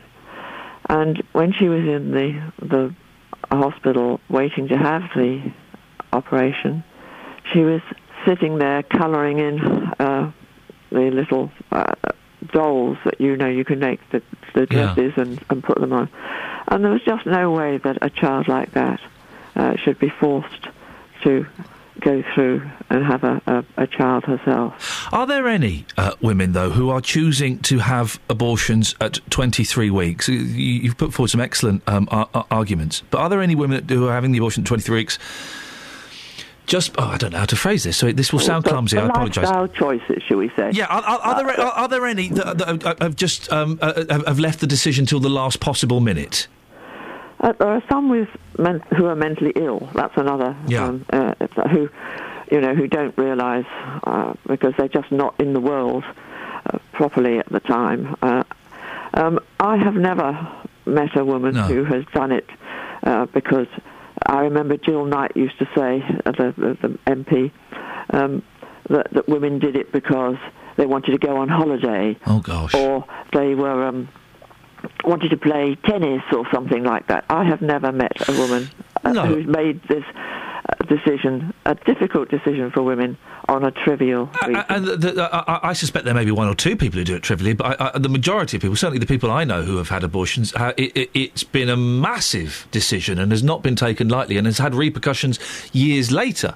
But there will be some people who are surprised that a baby could be born at 23 weeks, like Dexter, and be sentient and be alive, and that does make things slightly different, doesn't it? Well, I think women know that they have got a potential human being, and that terminating the pregnancy means that potential is never realised. And although babies survive, as your caller mentioned, at 23 weeks, it's about a quarter of babies born at that time die almost immediately, and there's only about a fifth who survive to be healthy and normal, and another fifth are severely handicapped. But you can't. Can you abort because you suspect that there is a strong chance the child may be handicapped? If there's a reason that the child has got a fetal abnormality which is going to be incompatible with life or very seriously affect the child's life, then that is a reason that you can do an abortion, yes. But what I'm saying is that although babies do survive with modern neonatal intensive care, it's not a natural phenomenon. Babies before neonatal intensive care, under 28 weeks, did not survive. Wendy, it's a tough one, isn't it? I really appreciate your thoughts this morning, Professor Wendy Savage. If you want to give us a call on this, then do let us know. I'm sure there are one or two women that have abortions on trivial reasons, but the majority, certainly the few that I know, it's been a huge decision that they've had to make. And even, 20 years later in some cases, 15, 20 years later, they still question that, I had a friend who had an abortion and kind of turned around and said, I'd have a 15-year-old now.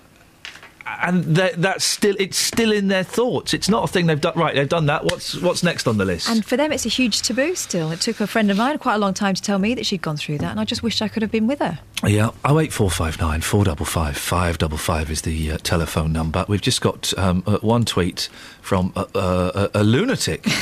I think this person... Do people have access to the internet? Johnny, I mean, it just says Boyle is right. Boyle is right. We've also got one from Jade who says, I agree with you about the Father Christmas list. I think that kids should be kids. Toys, not technology. Oh, for good... No, that is a nonsense... Right, now I'm angry. That is a nonsense argument. Okay. Because when I was a kid, I wanted a remote-controlled car. I got one. That's technology. It's still a toy. I wanted Operation. I wasn't allowed it because they said I'd lose the bits. Hey, they were right. I did lose the bits. The fella that invented Operation needed an operation the other day. And he had no money. He had no money. This is true. Money, yeah. Don't pull that. Oh, here comes a really rubbish gag. It's true.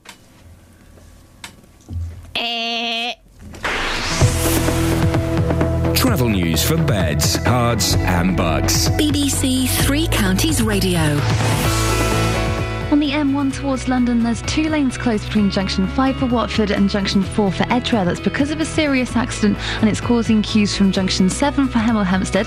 And on looking at the speed sensors around Hemel Hempstead as a result of that, the A41 southbound's looking very busy between the Hemel Hempstead turnoff and the M25 for Kings Langley. On the M25 anti-clockwise, it's queuing between Junction 21A for St Albans and Junction 20 for Kings Langley as well. And in Cheshunt on the A10 southbound, it's looking very heavy between Turnford and the M25 Junction 25 for Enfield. Also looking at the A1 southbound, it's very heavy between St Neots Junction and the Black Cat roundabout through the roadworks. And in Beaconsfield, Amersham Road is very heavy southbound between Longbottom Lane and the A40 London Road. Having a look on the trains, there's no reports of any problems at the moment. Samantha Bruff, BBC Three Counties Radio. Across beds, hearts and bugs. This is BBC Three Counties Radio.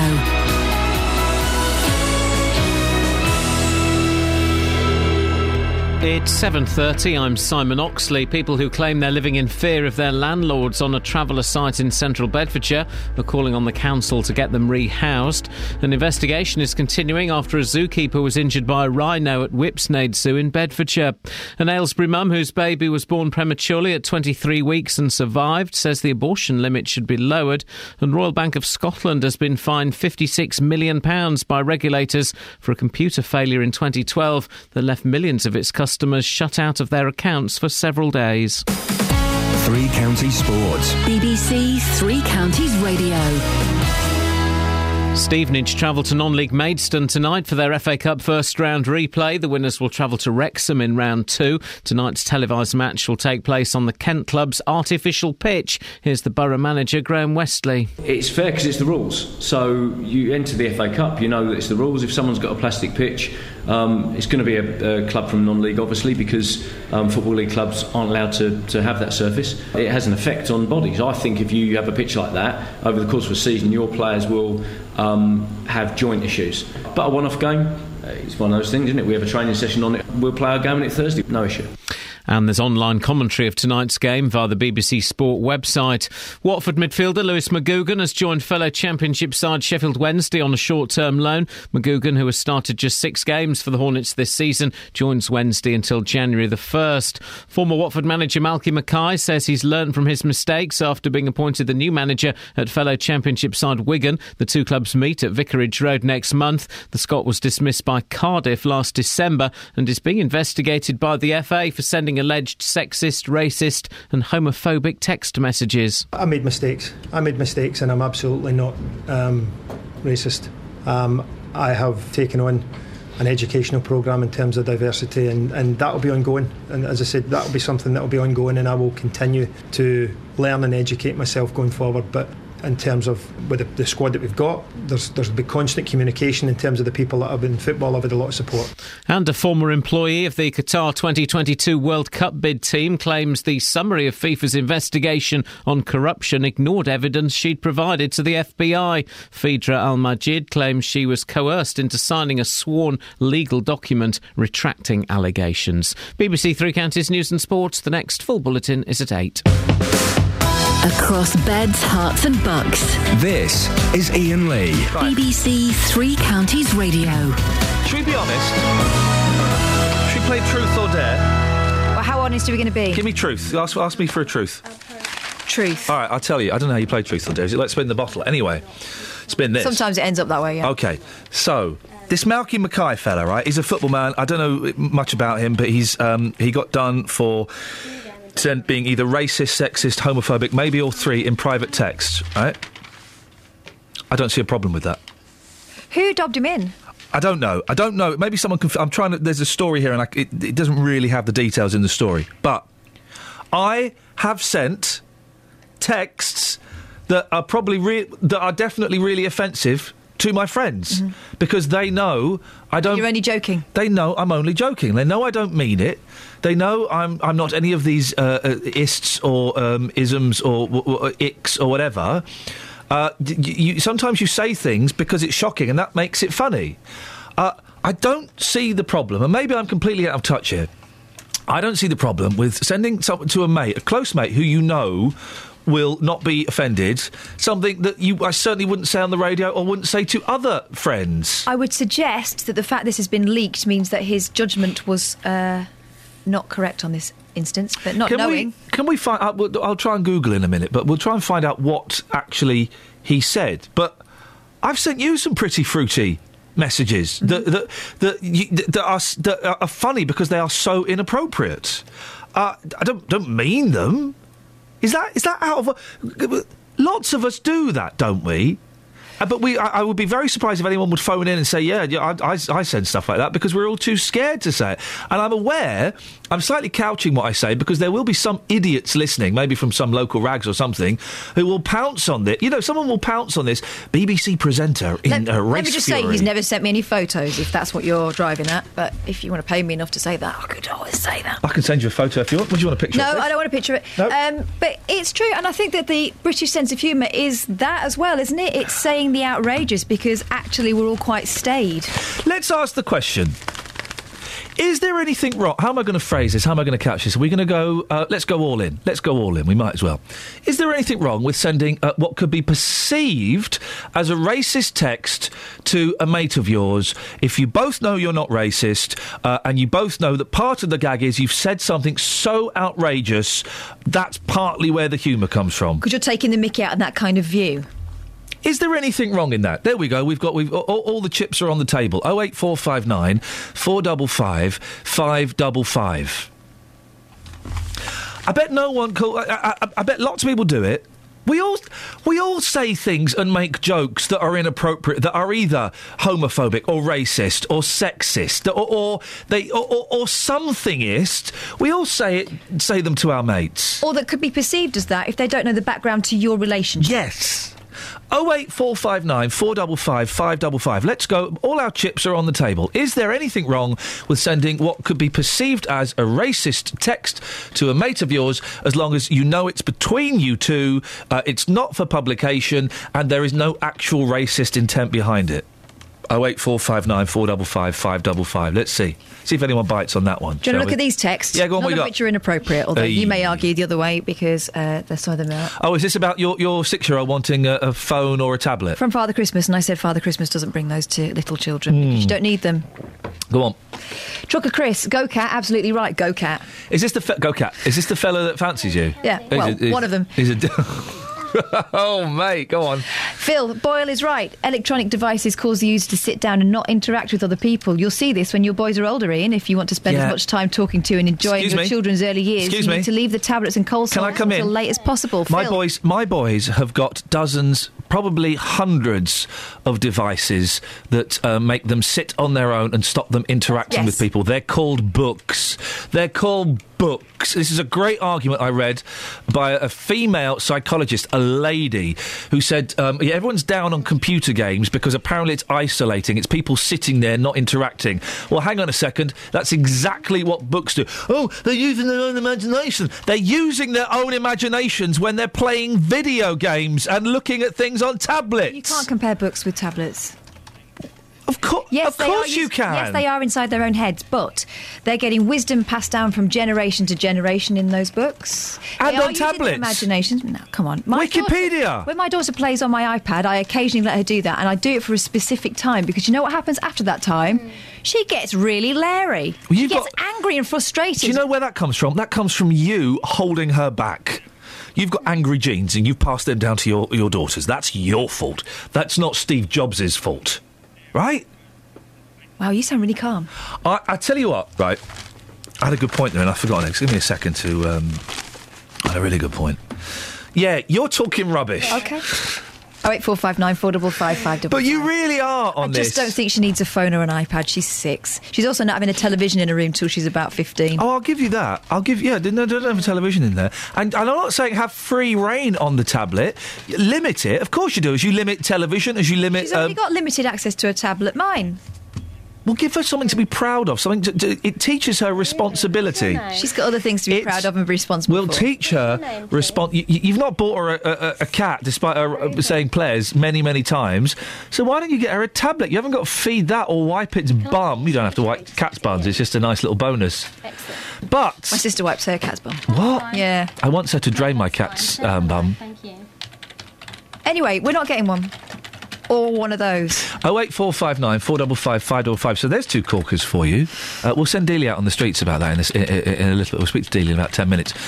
There we go. That's should. What age did you get your kids tablets and mobile phones, please? I can kind of see the mobile phone, but let them have Skype on the tablet. Not costing anything then, is it? Who's she going to Skype? Her nana. She sees her nana. Her friend. Do you want her friends? When China rules the world, do you want your daughter to be working as like some kitty maid or something, or sweeping up toilets or something? No, you want her to succeed. She won't succeed because she's not computer literate.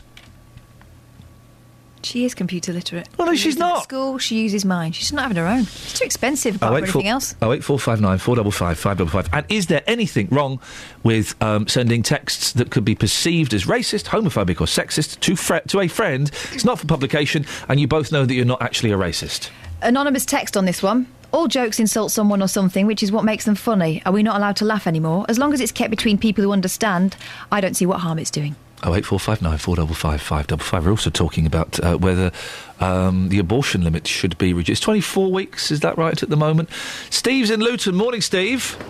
Good morning, Ian. Nice to speak to you. You too, fella. What would you like to say? Basically, I've got two daughters. Now, both my daughters are deaf. They were born deaf. They had complications during the pregnancy, and when my wife had the 5-month check, they found that there were some problems with the development of the brain, as in fluid on the brain. Now, to cut a long story short, with my first daughter, 14, the problem sorted itself when she was born, and she didn't need any sort of other operations or anything to put it right, but she's deaf. With my second daughter, who's 7, she developed something called... When you just dipped out. She developed something called what, Steve? Hydrocephalus. Right.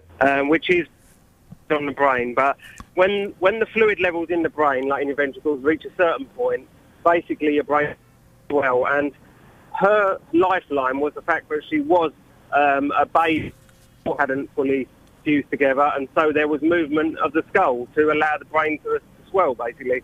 Now, they told us all the way through, this is pretty... your kid could be born with learning difficulties, she could be deaf, she could be blind, and blah, blah, blah.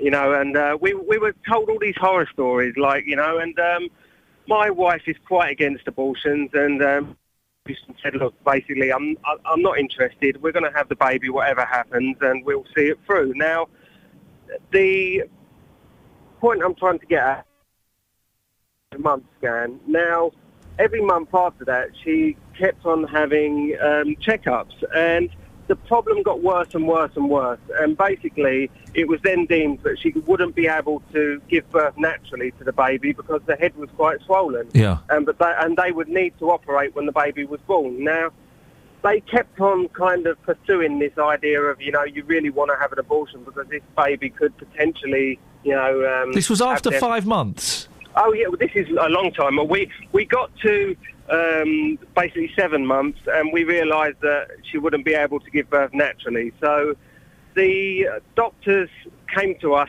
this is the consultant, came to us and said, look, your wife's going to have a cesarean now. There's no choice in the matter because there would be a danger to both my wife and the child if she was to give birth naturally. And, I mean, we're talking about the amount of swelling of the baby's head. Her head was about probably bigger in circumference than the nominal sort of amount that a woman can give birth to. So we're not talking like her head was the size of but it was swollen to the point where it was going to be dangerous. Now, she came in for an 8-month scan, which was 2 weeks before she was due to have a planned cesarean. Now, when we had that scan, the consultant, again, was like, look, I really think you should reconsider what we're talking about with the abortion. And basically... 8 months? 8 months, right? And this is what shocked me. And I was absolutely gobsmacked over this. Basically, at 8 months, they turned around and they said, look, your child could be deaf. And we said, well, actually, we've already got a deaf child. We have another deaf child. And we were told a very similar thing with her. We were told to abort. And it turned out, well, we've got her. She's got learning difficulties, not terrible learning difficulties, and she's deaf. But she's other than that, she's a healthy child. She's very outgoing. She's a pretty little girl, and she's getting on well with her life. Now, the other one, like I said, 8 months pregnant, my wife was, and they turned around and they said, look, we can actually, get you arranged and get you in, and we can abort this child like pretty much today if you want. And she was like, well, how would you do it? I'm 8 months pregnant. And they basically told her straight. They said, look, we'll give you an injection that will stop the baby's heart. You then have to have an induced labour. You'll have to give birth to the baby still. But there is always a slim possibility that the baby might be born alive. In that case, right, get this is the most shocking bit. In that situation... you are basically got to hand the baby over to them, and they will do the business and make sure that, you know... Steve. Yeah, and we were gobsmacked, and this is... I don't know if you want... I won't name the hospital. No, don't now. I live in Luton, so, you know... Steve, listen, we're kind of running out of time. This is incredible. So, how old are the kids now, and how are they? Well, the long and short of it is one's 7, one's 14. The 7-year-old, who we were told to abort, is the most beautiful child you'll ever come across. She's outgoing. Well, that's not true, Steve. That's my 2 boys you're referring to. But yes, I'm sure she's the 3rd most beautiful.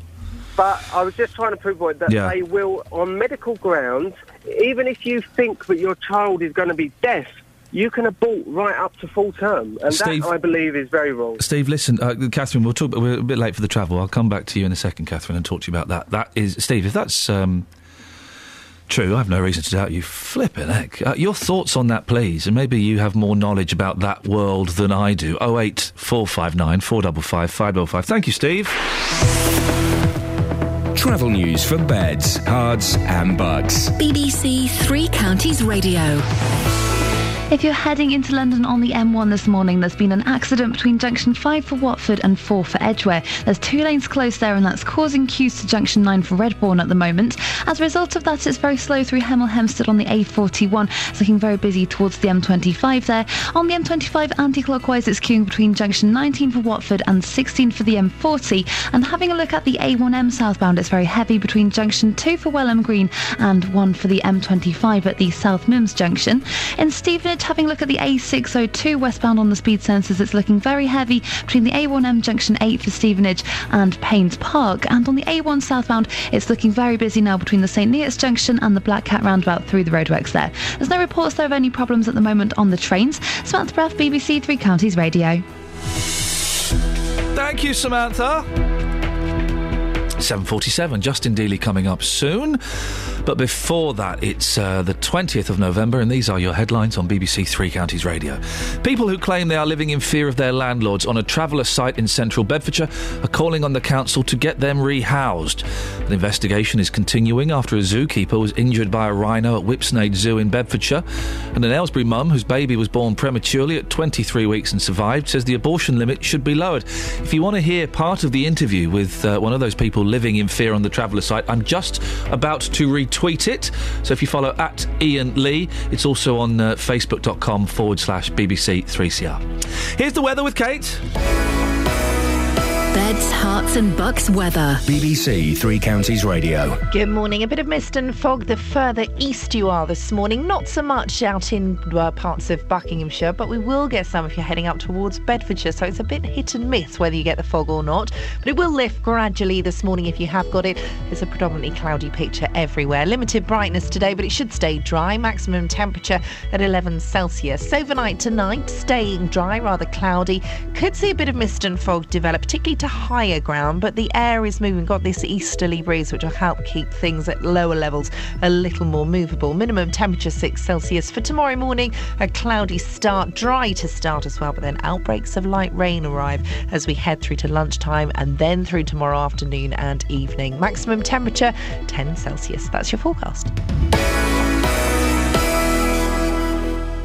Every weekday morning, local opinions. Well, I think it's a very difficult proposition. You really cannot allow your heart to rule your head. Local stories. I wanted to call my house Hardcore Mansions. They refused that on 2 separate occasions. I wasn't leaving the house through the fear as to what I would find when I came back. Local life. I bought a car within 3 months. It's rusty. They said that the deposit would be forthcoming. It wasn't. The JVS Show. Weekdays from 9 on BBC Three Counties Radio. What's wrong? Where's my woody? Sorry? Where's my wood? Somebody's stolen my wood. Can we clip that, please? Because I need to... I have no idea... Listen, I've got to go out into the streets very soon, OK? Yeah, I know. The streets is where I go to get reaction for you. Somebody has stolen my woody, which enables me to broadcast from the street. So where's my wood? I've got no idea. Your beard is looking very much like the beard of... I think you'd agree with me, Catherine. Oh, she's gone. A certain Mr. Noel Edmonds. Right, that's coming off later on then. Thank you very much. Well, it's the same... Because your hair is the same colour as his. No, it's not. It's dark at the moment. A blonde? No, it's dark. Oh, there's an anonymous knock at the door. Who's that? And you got the kind of the black beard he's got. House party now, is it? Somebody's knocking at the door. Oh, who is it? It's Sammy the Shabby. Right, okay, my wood has been returned. So, do you want to? Because I feel uncomfortable you being in here. No. You feel uncomfortable. Do you want to go and set up outside and do this in the car park? What would you prefer? I'd prefer it, I think. Would you? If you went out into the car park. I'm here now. It just feels... I mean, how long would it take you to set up? 30 seconds. I'll speak to you in the car park, mate. It just... All right, okay. This is my territory. All right. Out you go. Occasionally mine. Well, yeah, I know. I need to speak to you about that. You leave this in a terrible mess. Yep. Speak to you online in a second. Quick call. Yeah, go on, sure, why not? Let's go to Sue. Morning, Sue. Morning. What would you like to say? It was just about the caller that you had before you went to Justin, about the, very sad talking about termination of pregnancy. This was the gentleman who he alleges that his wife and he were offered a termination at 8 months because their child would be deaf and have other abnormalities. Yes. And Sue is my real name. I am a specialist in this field. Okay. Actually, a specialist midwife. And my specialist job is to offer support and help with screening in pregnancy. So talking to women whose stages, unfortunately, have been diagnosed with abnormalities in pregnancy. Yeah. I was listening to your obstetrician earlier. I was really, really interested in what she had to say because ultimately, at the end of the day, it is the woman's choice. I feel really sad for people who have to go through this situation because it's heartbreaking. It's something I have to deal with on a daily basis, and it's not my children, it's their children, and it is a very difficult decision that they have to come to. In terms of offering a termination when someone is 8 months pregnant for being deaf, that's completely not true at all. And I know it's very difficult to work within the NHS and be put across, a fair point of view. Are there any circumstances, Sue, that a family would be offered a termination at 8 months? Yes. What would those circumstances be? Completely an anomaly present in the baby that was not compatible with life. I don't know what that means. I don't understand this "not compatible with life" phrase. Okay.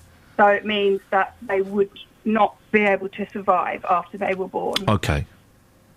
And I understand that his children were born a few years ago, and things have certainly changed in the last couple of years. And yes, the legal age to perform a termination of pregnancy is before 24 weeks, not after 24 weeks. And in very, very rare circumstances, if it was to be thought that a baby would be born with severe abnormalities that were not, the baby would not be able to sustain its own life, then an end of pregnancy may be offered. What about this story we're talking about, this mum whose baby was born at 23 weeks and survived and has had a lot of treatment but is doing well, will hopefully be home in time for Christmas. Does it bring into question the ethics of terminating at 24 weeks?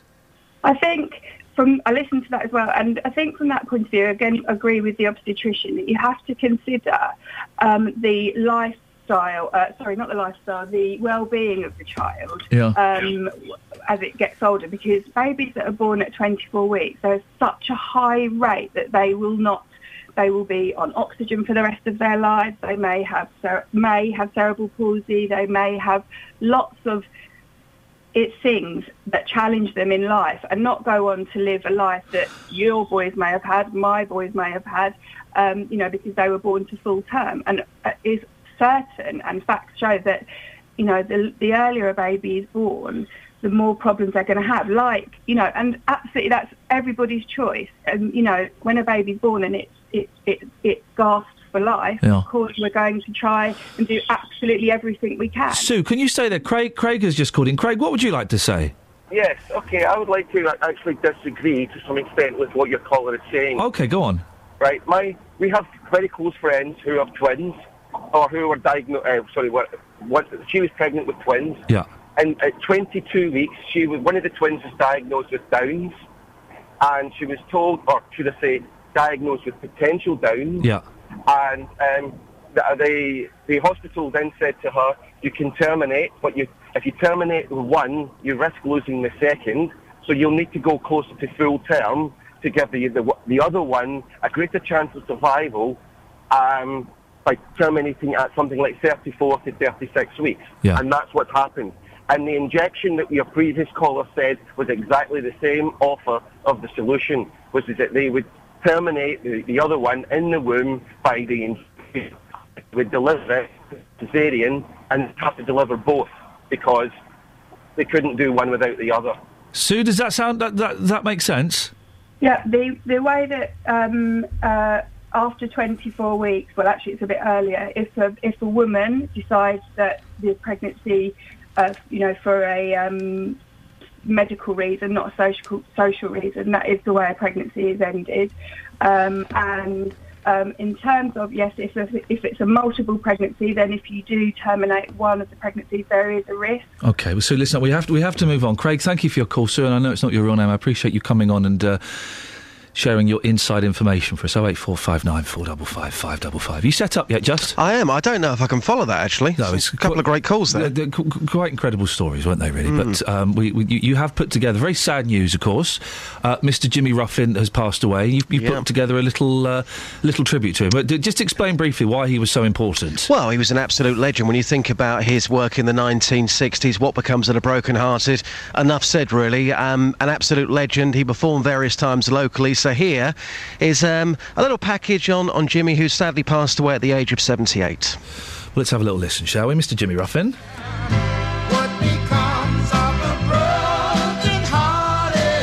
Originally intended for the Detroit Spinners, Jimmy Ruffin described this as the song that meant he would never need to get a proper job again.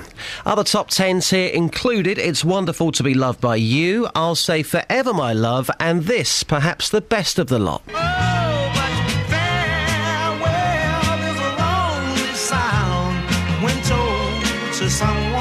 Locally, he performed various times at the legendary California Ballroom in Dunstable. On the Cali website, it says Jimmy appeared at the California. On so many occasions, there was a rumour going round that he lived under the stage. In the 80s, he changed record labels and he made the top 10 again for the first time in 6 years with a song written and produced by Robin Gibb of the Bee Gees.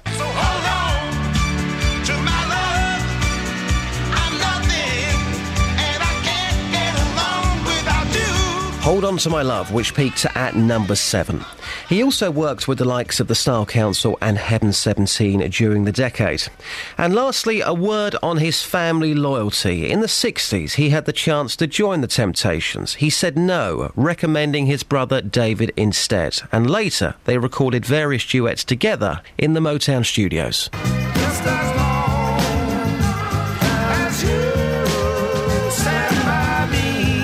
And following David's death from an overdose in 1991, Jimmy went on to become an anti-drugs campaigner. A fantastic singer, a fantastic live performer, and a true Motown legend. Jimmy Ruffin, who has died at the age of 78. Excellent stuff, Justin. Thank you very much. Where's me Woody? Oh, sorry. Where's my wood? I don't know. Travel news for beds, cards and bugs. BBC Three Counties Radio. On the M1 towards London, there's 2 lanes closed between Junction 5 for Watford and Junction 4 for Edgware because of an accident. It's causing queues now to Junction 10 for from the Luton Airport Spur Road. In Watford, it's heavier than usual on Stevenson Way. It's queuing as a result of those problems on the M1 towards the M1 roundabout. And on the A1M southbound, it's looking very heavy between Junction 2 for Welham Green and 1 for the M25 on the speed sensors. In Stevenage, the A602 is looking very heavy westbound between the A1M, Junction 8 and Paynes Park, and in Hofcliffe the A5 northbound is very slow at the moment. Samantha Bruff, BBC Three Counties Radio. Thank you very much indeed. Lots coming up on the show. Find out what after this. Local and vocal across beds, hearts and bucks. This is BBC Three Counties Radio.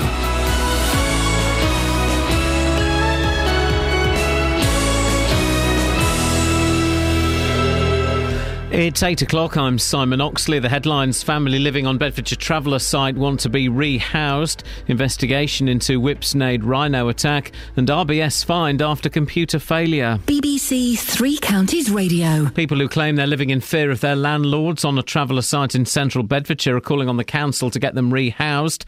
They've told BBC Three Counties Radio they're being constantly threatened and abused, especially when they refuse to work for only £20 a day. Central Beds Council say they are monitoring the situation.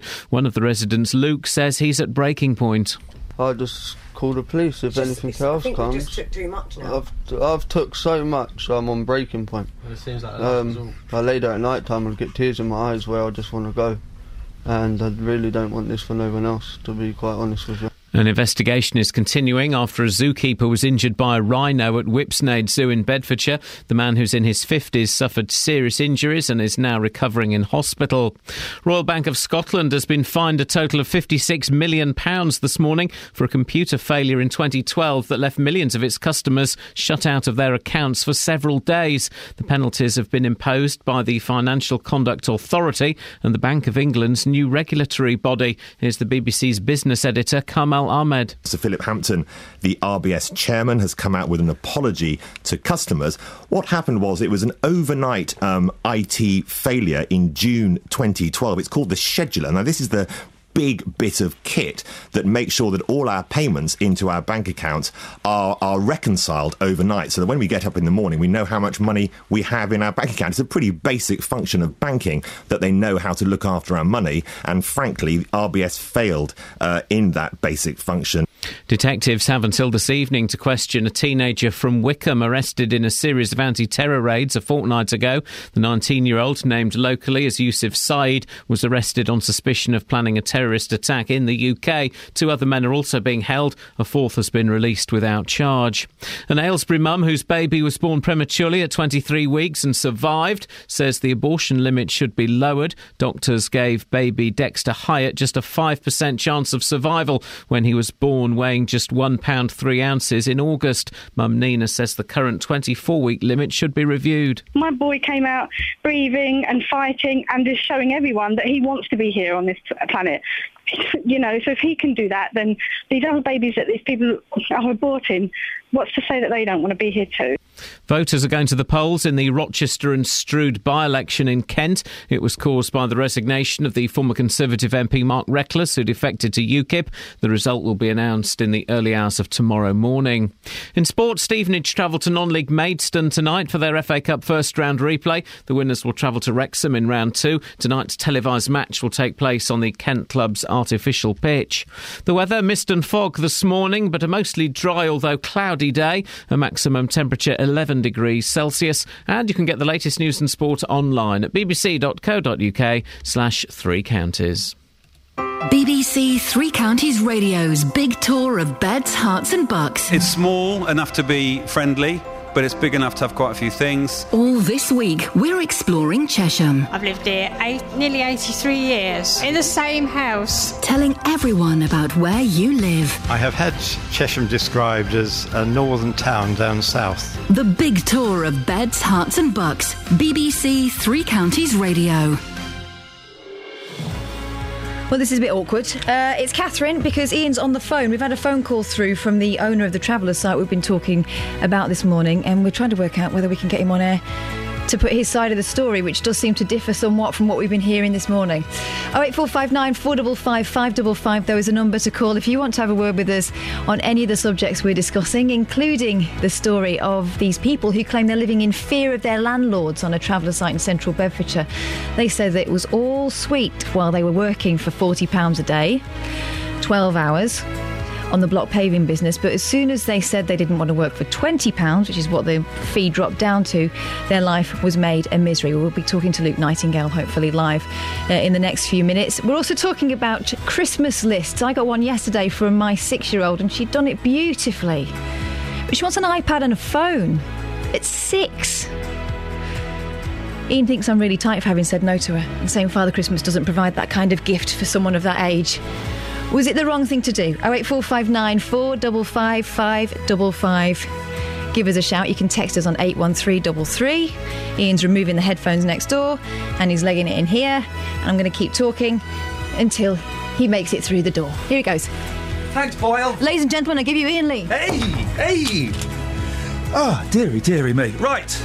Morning, sorry about that. I was taking a phone call live on there. Let me just do this. Across beds, hearts and bucks. This is BBC Three Counties Radio. Now, the reason I was so busy is because I was taking a phone call. We've been telling this story about Luke, who lives on a traveller site. He's not a traveller. He told us he'd been living, and his family had been living on the traveller site in central Bedfordshire, and that the relationship had turned sour. He'd started off working for the owner of the site for £40 a day. That had been cut to £20 a day, and Luke said that was slave labour. He also claims that his family, which includes his mum, I think his brother, and there is a 7-month-old baby, amongst others, have been threatened. The windows have been smashed and that people have been defecating on their doorstep. Well, yesterday we put a call in to Jim, who owns the Travellers site. Jim has just called us back, and Jim has agreed to come on the air now. Morning, Jim. Morning. Now, listen, I just have to, Jim, when we were speaking just then, we were both using fruity language. We're on the radio now, so I just have to ask you just to watch your language, if that's okay. Yes. And we've not mentioned where the site is as well, so it's probably best we don't mention where it is. Let's talk about Luke. Luke says that he came to your site earlier this year with the promise of work at £40 a day, and that work was the fee was cut down to £20 a day, something that Luke describes as slave labour. You dispute that, do you, Jim? I do dispute it because his mother come first with her daughter, and then Luke now come with his mother afterwards, and he asked for work. And I don't work, my son works, and he didn't never get £20 a day for work, never ever. How much would he have been paid? He'd be paid £40 to £50 a day. That's what he'd be paid. Okay. But why do you think Luke? In that case, why do you think Luke's lying? Because he wants to leave here. That's why. He'd nowhere to go. Nobody wants him. Nobody in Hertfordshire, Bedfordshire. Nobody wants them. They're scum of the earth. Nobody wants him. Just the fact he took my son's pickup and broke up some people's house with a lady and a baby in the house. Broke it up, and there may be no further action with the police about it. You're saying Luke took your son's pickup and he smashed up someone's house with it? Yes, in the village where I live, and he walked in the police station the next day and got no further action. He was drugged up, drugs and drunk. Why, if he were drugged up and stole a pickup truck and smashed up a house, how come when we spoke to the police that they never mentioned it? The police did come here, and the police come here every day of the week about these people. These people are rubbish. We've been told the police are coming because of you and your family's attitude, domestics. No, they aren't. And plus the fact about the window in the caravan, they broke all the windows in the caravan. Why would they do that when they've got a 7-month-old baby living with them? No, that is a totally different caravan. It's not in that caravan. A 7-month baby isn't in that caravan. Why would he smash up? Why would he smash up his own windows? Because they never stop arguing with each other. They're drunk. They don't know if they're coming or going, that's why. Are they on drugs? Yes. In your opinion, what drugs do you think they're on? Because I... to be honest, I haven't got the focus. When we were there, if I'm completely honest, I couldn't smell any drugs, and I certainly didn't see any drug paraphernalia. No, well, there must be drug and drink for the break of my son's pickup truck. Luke also claimed that you or other people on the site encouraged the children to defecate outside their caravan. Well, that's a load of bull, man. The kids will be kids, won't they? Don't need babies. Kids will be kids. If it's a mistake, it's a mistake. So the kids do that. I haven't got the focus there. I don't be walking around watching the kids in there. Kids is kids in there. Well, kids is kids, but I've got kids. They don't go and do a dump outside someone's doorstep. But yours don't run around the yard. You see, our kids do. You know, when they're running around, they might make a mistake. I honestly do that. No. Okay. Luke wants to leave. You want Luke to leave. Well, excuse me, sir. Can I explain this to you from before I'm on area? It's not just Luke. It's his mother and her family.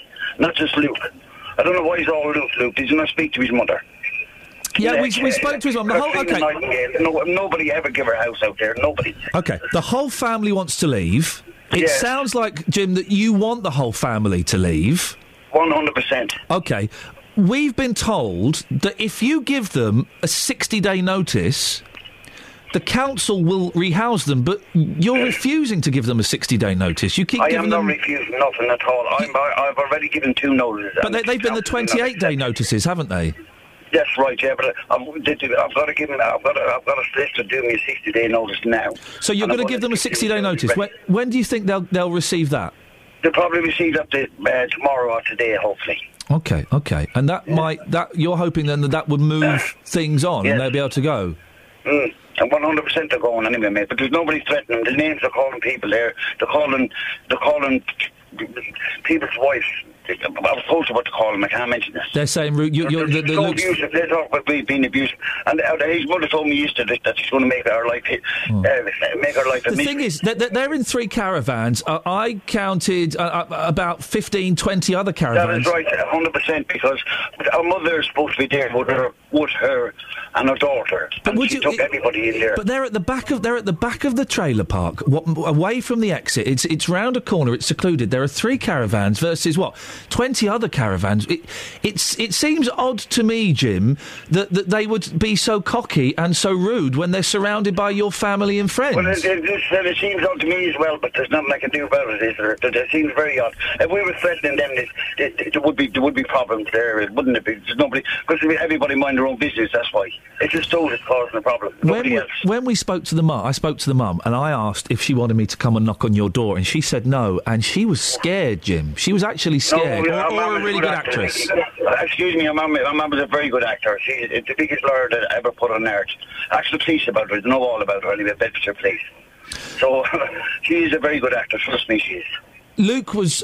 we had Luke booked in to come on the phone this morning, and he's now not answering his phone. Any idea why that might be?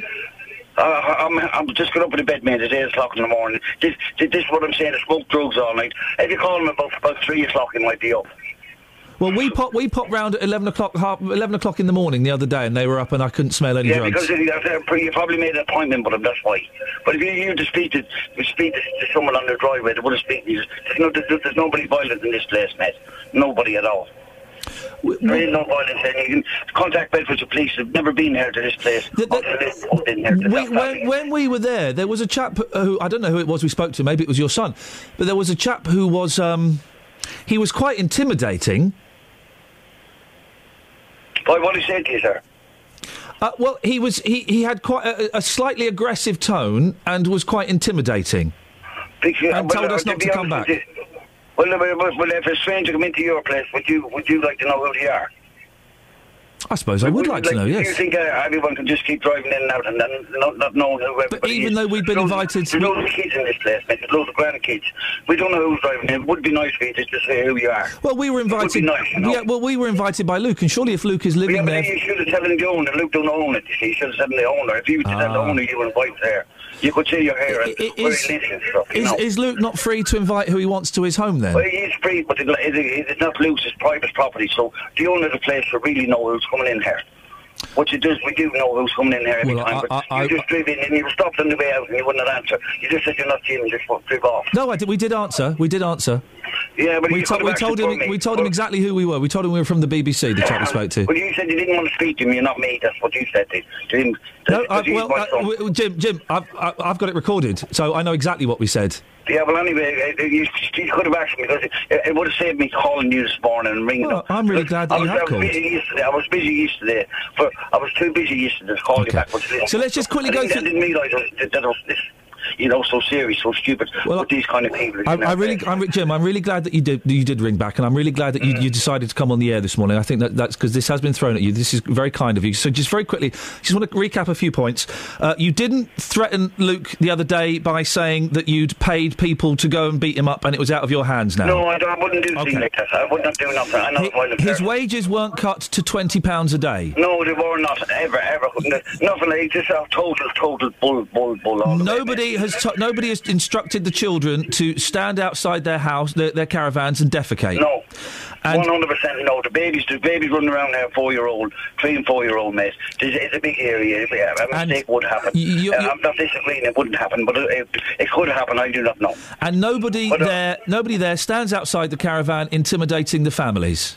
No, to do not, sir, Okay. because we are going to be honest, we have to move our tools, our equipment, to put the nick equipment on it, but to putting down air of our tires of our trucks for the lads to go to work in the morning. It's totally a nightmare.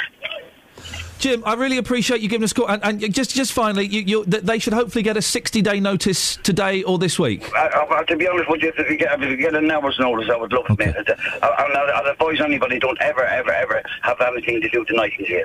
And thank you for your call. And we're going to give him a call later on. So when we do speak to him, we can safely say to him, there's nothing to be afait of. Nobody on that site wants to cause them harm. There's nothing to be afraid of. Okay. They know there's nothing to be afraid of. And if you could tell them to cut down the name calling, is that well made. Okay. Stop the threatening behaviour. And they'll definitely get that 60. For no reason. They'll definitely get that 60-day order this week.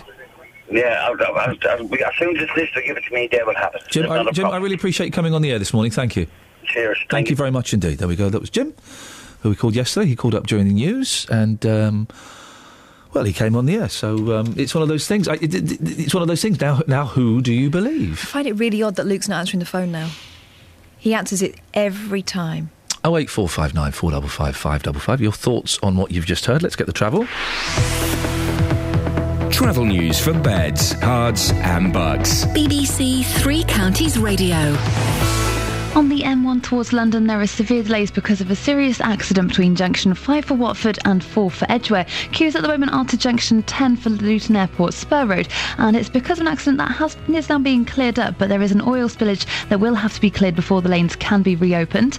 In Watford, Stevenson Way is queuing northbound towards the M1 roundabout as a result of those problems on the M1, and having a look at the A1M southbound, it's queuing between junction 2 for Welham Green and 1 for the M25. In Stevenage, the A602 westbound's very heavy between the A1M junction 8 for Stevenage and Paynes Park, and on the A1 southbound is looking very slow at the moment between the St Neots junction and the Black Cat roundabout through the roadworks there. In Hotcliffe on the A5 northbound, it's very slow between the A505 and Leighton Road as the diversion route for the closure of Leighton Road for the roadworks. That is busier than usual there between Dunstable and Milton Keynes. No reports of any delays at the moment on the trains though. Samantha Breath, BBC Three Counties Radio. Thank you very much.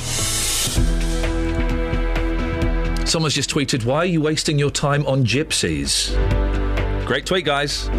8:17. It is Thursday, the 20th of November. I'm Iain Lee. These are your headlines on BBC Three Counties Radio.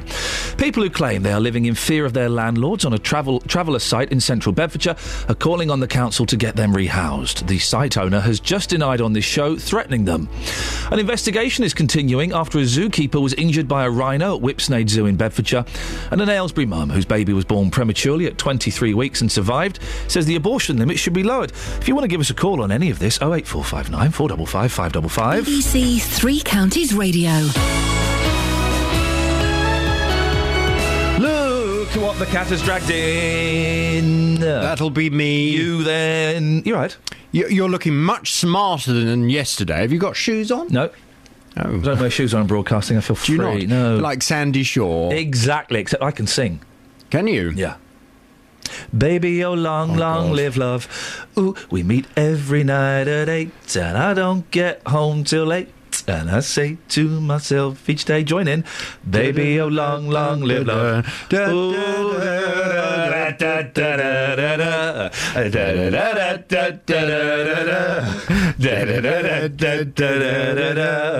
Baby, oh long, long live love.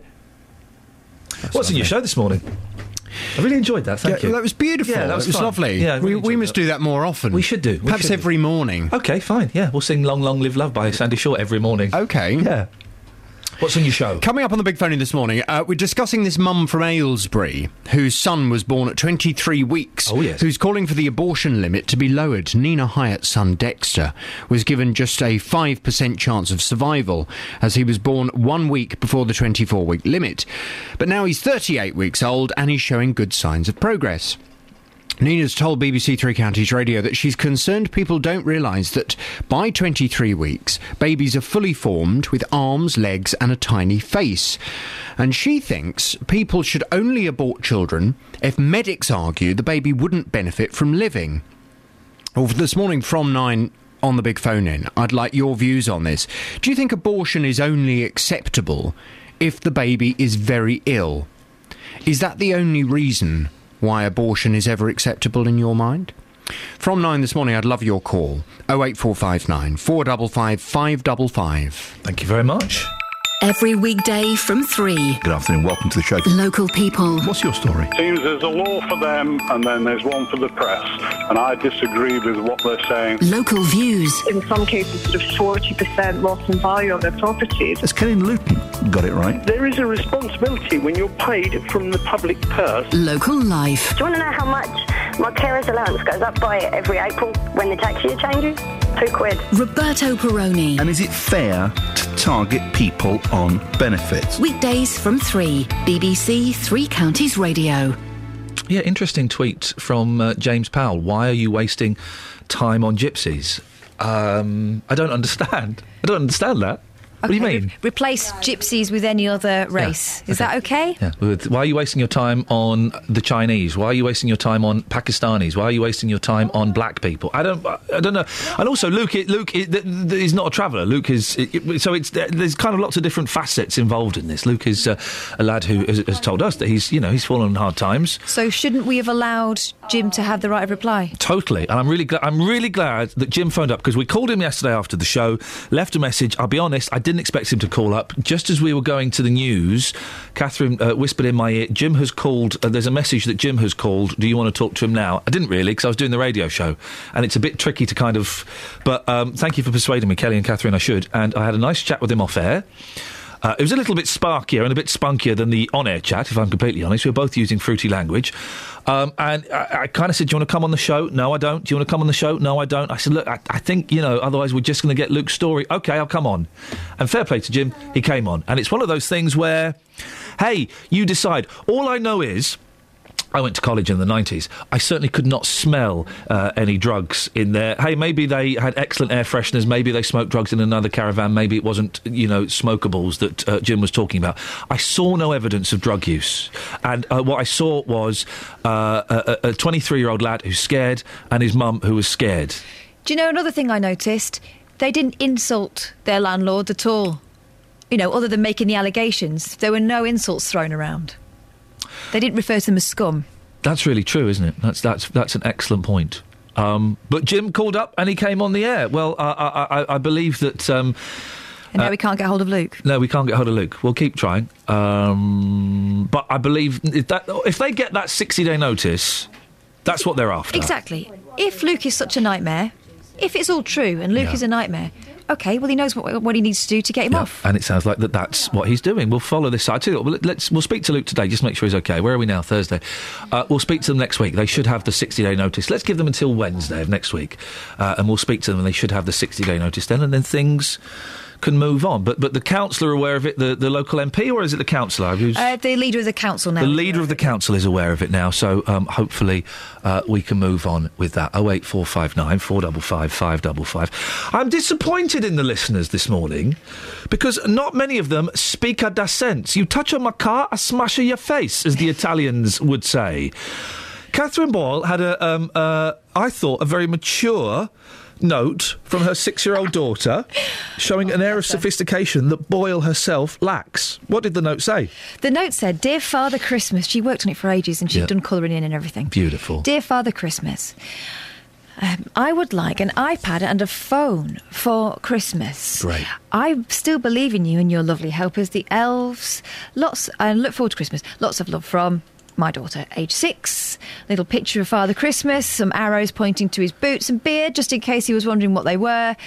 And I looked at it and I said, you know what, that's beautiful, darling, and he'll love that letter. But let me just tell you something about Father Christmas. And here we go. Here comes the Grinch.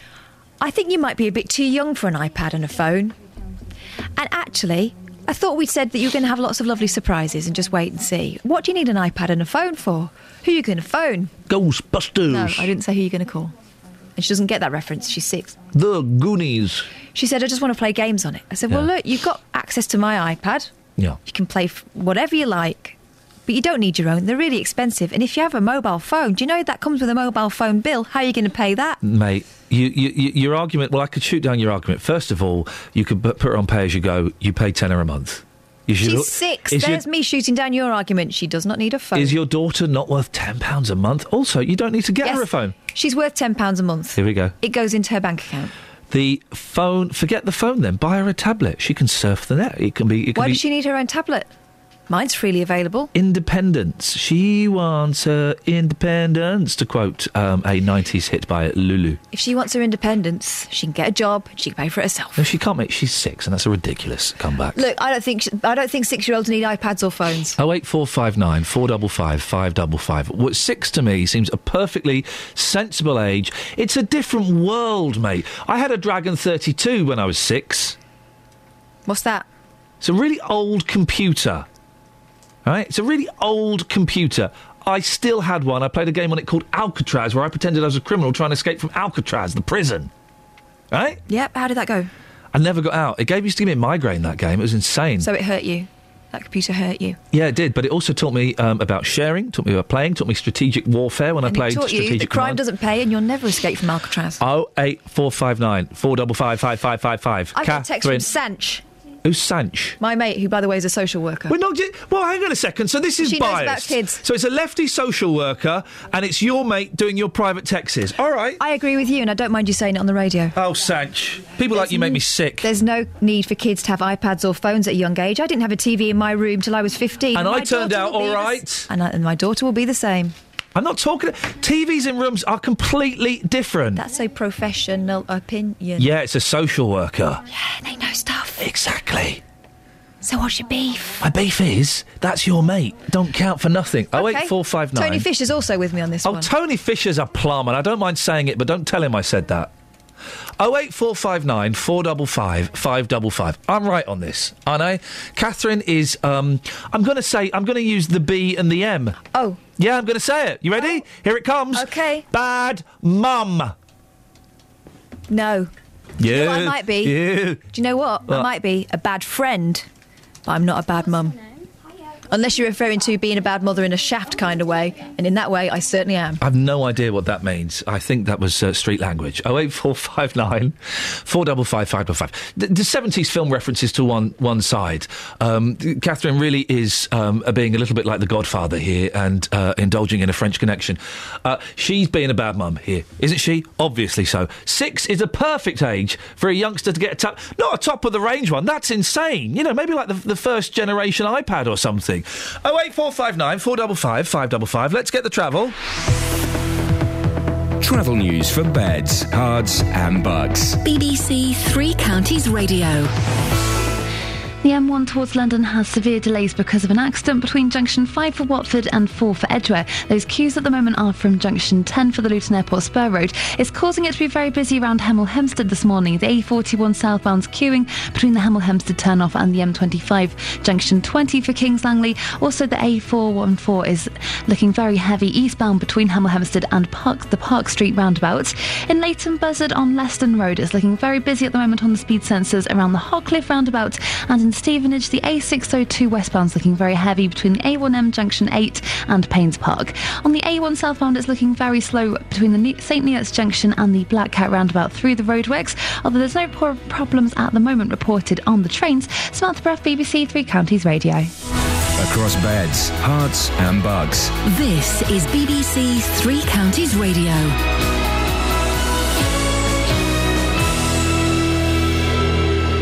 It's 8:30. I'm Simon Oxley. People who claim they're living in fear of their landlords on a traveller site in central Bedfordshire are calling on the council to get them rehoused. Speaking on this programme, the site owner has denied threatening them.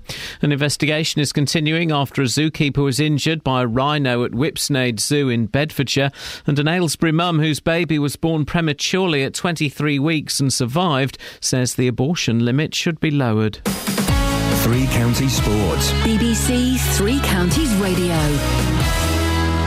Stevenage travel to non-league Maidstone tonight for their FA Cup first round replay. The winners will travel to Wrexham in round 2. Tonight's televised match will take place on the Kent club's artificial pitch. Stevenage get a fee for the live coverage, which has delayed the fixture, but manager Graham Westley has criticised the decision to still go ahead with the league trip to Northampton on Saturday. It's not right, in my opinion, that we get 36 hours to recover and prepare for the Northampton game. People can say to me what they want about when Northampton have already sold tickets and hospitality and so on. We've got players who are going to play Thursday night, potentially play 120 minutes on Thursday night. I think it's wrong that we're forced to go again so quickly.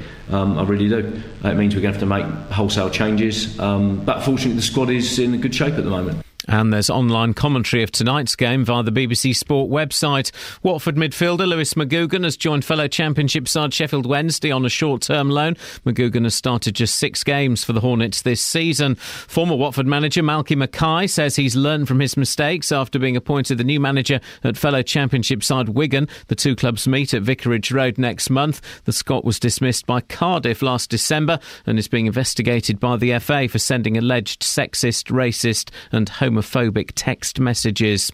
The Formula 1 teams are gathering in Abu Dhabi for this weekend's final and deciding Grand Prix of the season. 17 points separate Hertfordshire driver Lewis Hamilton from Mercedes teammate Nico Rosberg, and with double points on offer, either can still win the title. But Mercedes boss Toto Wolff doesn't like the scenario. My personal view is that we have had a big backlash from the fans and many vocal personalities, as you say, who don't like the system.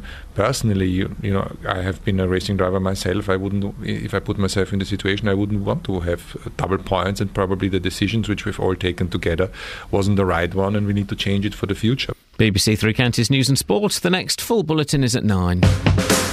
If you hear a whisper, give us a shout. Iain Lee. BBC Three Counties Radio. Oh, yeah. We'll follow the story with Luke and see what happens. We'll give him a call later on today to make sure he's okay. And, I'm glad that Jim spoke to us. If you missed it, I've tweeted the first part of the interview with Luke, where he talks about working like a slave and being paid 20 quid a day. Have a listen to it.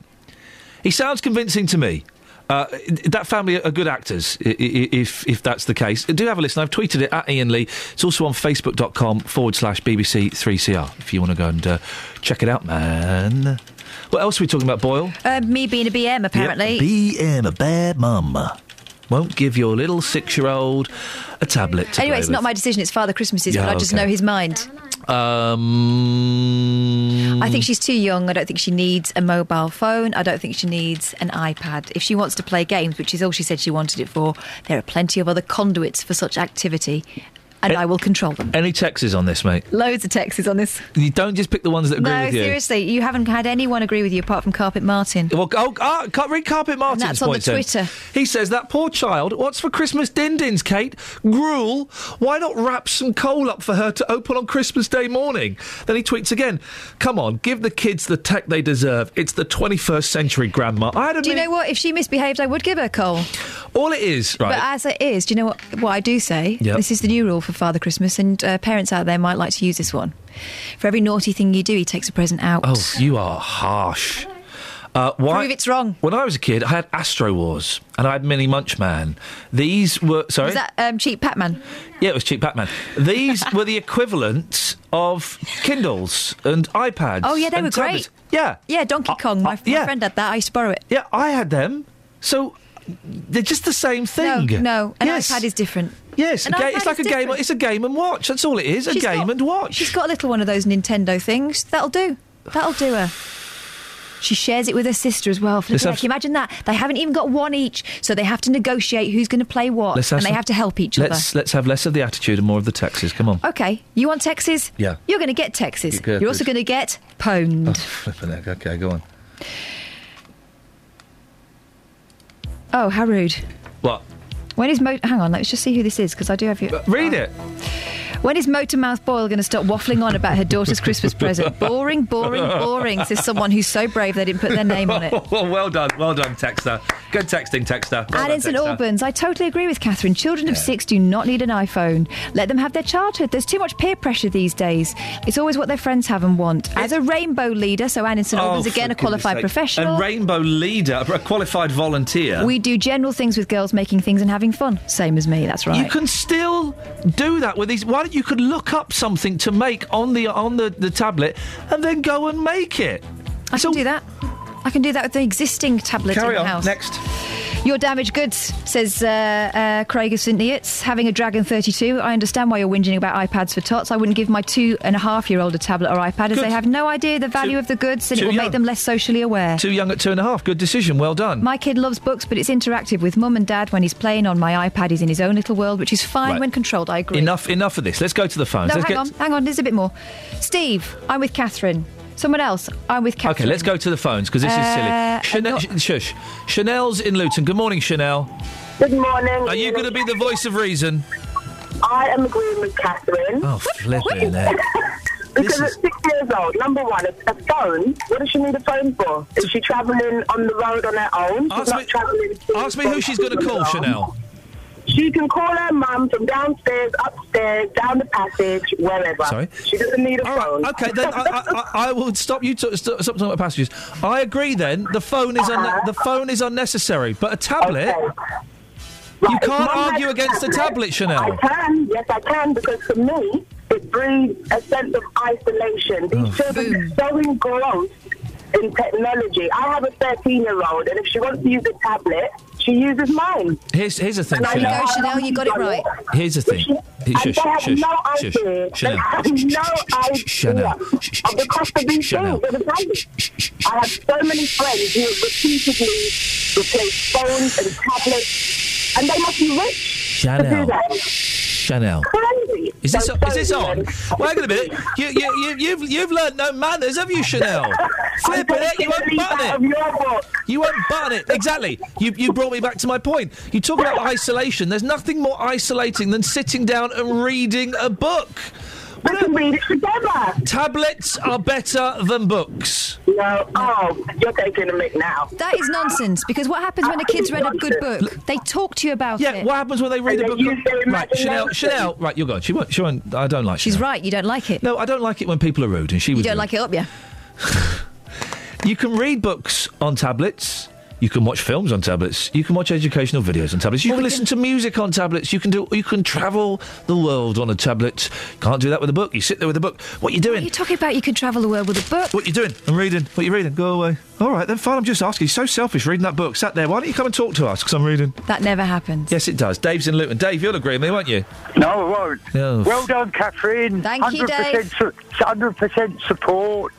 Shouldn't have a mobile or those iPads, whatever they're called. I totally agree with you, Kath, and I'm going to class you as Dame Catherine. I'll class you as Baroness Dave Luton.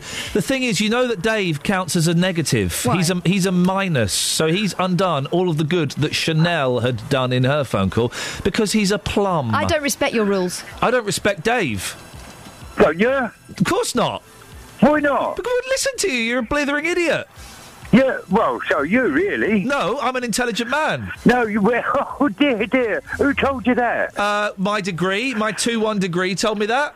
Oh, really? Hang on, Dave, before you get impressed, what was the degree in? That's not important. Hang on, I think it is. It's not what was the degree? Cleaning the toilets out? All right, then. It was performing arts. Oh, You tell me about Artaud and the theatre of the absurd. Go on, I dare ya. You tell me about the Worcester Group. You tell me about Restoration Comedy in Shakespeare. No, I can't either because I wasn't paying attention. But still. Thank you, Dave. You are such a plum. Here comes, at last, the voice of reason, Luann in Flitwick. Good morning, Luann. I'm sorry, Ian, but I'm going to have to agree with Catherine as well. All right, sorry, I apologise. Let me reintroduce this. Oh, here we go. Here comes a biased opinion because she wants us all to buy her rubbish, old-fashioned wooden toys that she sells in her toy shop. This is like someone saying, right? This is like someone saying that cigarettes don't do you harm, and then you dig a little bit deeper, and they're from the cigarette manufacturing fan club of boyfriends. Okay, that's what it's like. Right. Okay, let's just say something here. Right, technology is one thing. Giving child an iPad. Giving child iPad. Come on, use the proper words. Tech speak Luann with her wooden toys in her toy shop. That I was in the other day. Your shop, right, having seen it, I'm going to write to the council because that is a fire hazard. It's all wood in there. It's just wait. If someone were to accidentally post a lit match through your letterbox, that would go up like that, Luann. Can I speak now? Yeah, go on. Technology is one thing, but giving a child an iPad. Look, you're putting me off now. I'm not putting you off. Your lack of brain power is putting you off because you've not used enough technology. Okay, You've got too many wooden toys. Let's just accept the fact you are being completely overdone this today. You can't even speak, Luann. You're a blithering idiot. Stop bullying her. Oh, you just make me laugh so much. I'm not even going to argue with you because I agree with Catherine. Right, excellent argument, Luann, from her toy shop in Ampthill. Luann isn't just a toy shop owner; she's an Imagineer. She's not. She's not a wordsmith, is she? She was missing out every fourth word. To be honest, you were a little off-putting. Just a bit. Just a bit. She came on. Ooh, I've got wooden toys. When we were round to her shop the other day, you were saying it was great. She's pointing out recycled toys. No, they were made out of recycled plastic. Oh, that is disgusting. Kids are going to get diseases from that. They're going to get diseases from that, Luann. Yeah, but you can stick them in the dishwasher. Oh, for flipping heck. You can't argue with that. You can argue. Why would you want to stick a toy in the dishwasher? You can't stick an iPad in the dishwasher, can you? Stick you in the dishwasher in a minute. You wipe these toys down with a soft cloth. Oh, yeah. Stick this in the dishwasher, Luann. Oh, rude. That's there we go, rude. Indeed. Steve's on the line. Morning, Steve. Good morning, You probably Ian. want to agree with these idiots, do you? No, I'm agreeing with you, my friend. Oh, hey, go on, Steve. If you ask me, the only reason books are still around is because that was all kids had at the time. Yep. It wouldn't surprise me if they were campaigning to bring back chalkboards. Oh, yeah. We've got one. Oh, yeah. We've got a chalkboard. Yeah, there you go. Look, yeah, you see. Technology, why hold the kids back? Technology is the future, right, Steve? If they want to compete against China when they're old enough, if we're not the slaves to China, then they need to know how to use basic technology. And if they don't have access to that technology when they want, well, then they're going to be... Basically, Catherine is holding her daughters back and saying to them, you can't be any better than the fella with the thick glasses who collects the trolleys in the supermarket car park. That's what you're saying to your daughters, isn't she, Steve? I fully agree. Her daughters are going to go to school and they're going to be outcasts. They're not going to be able to do anything. Yeah. They're going to look at the magic whiteboards. What is this sorcery? What is going on? They'll have never seen anything like it in their lives. Steve, your kids, my kids, Ian's kids, 18 years' time. We'll see. We'll see who's won. Is that, are you trying to arrange a future fight from young teenagers? A brain fight. Well, the thing is, your kids would fight because they'll be more feral. Oh, actually, let me just think. I don't want my daughters anywhere near your sons at that time. That could be messy. That really could be... everyone would be thoroughly Gosh, upset. that would be awful. That'd be like crossing the streams, wouldn't it? Hey. Let's go to Stuart. Stuart's on the line. Morning, Stuart. Morning, guys.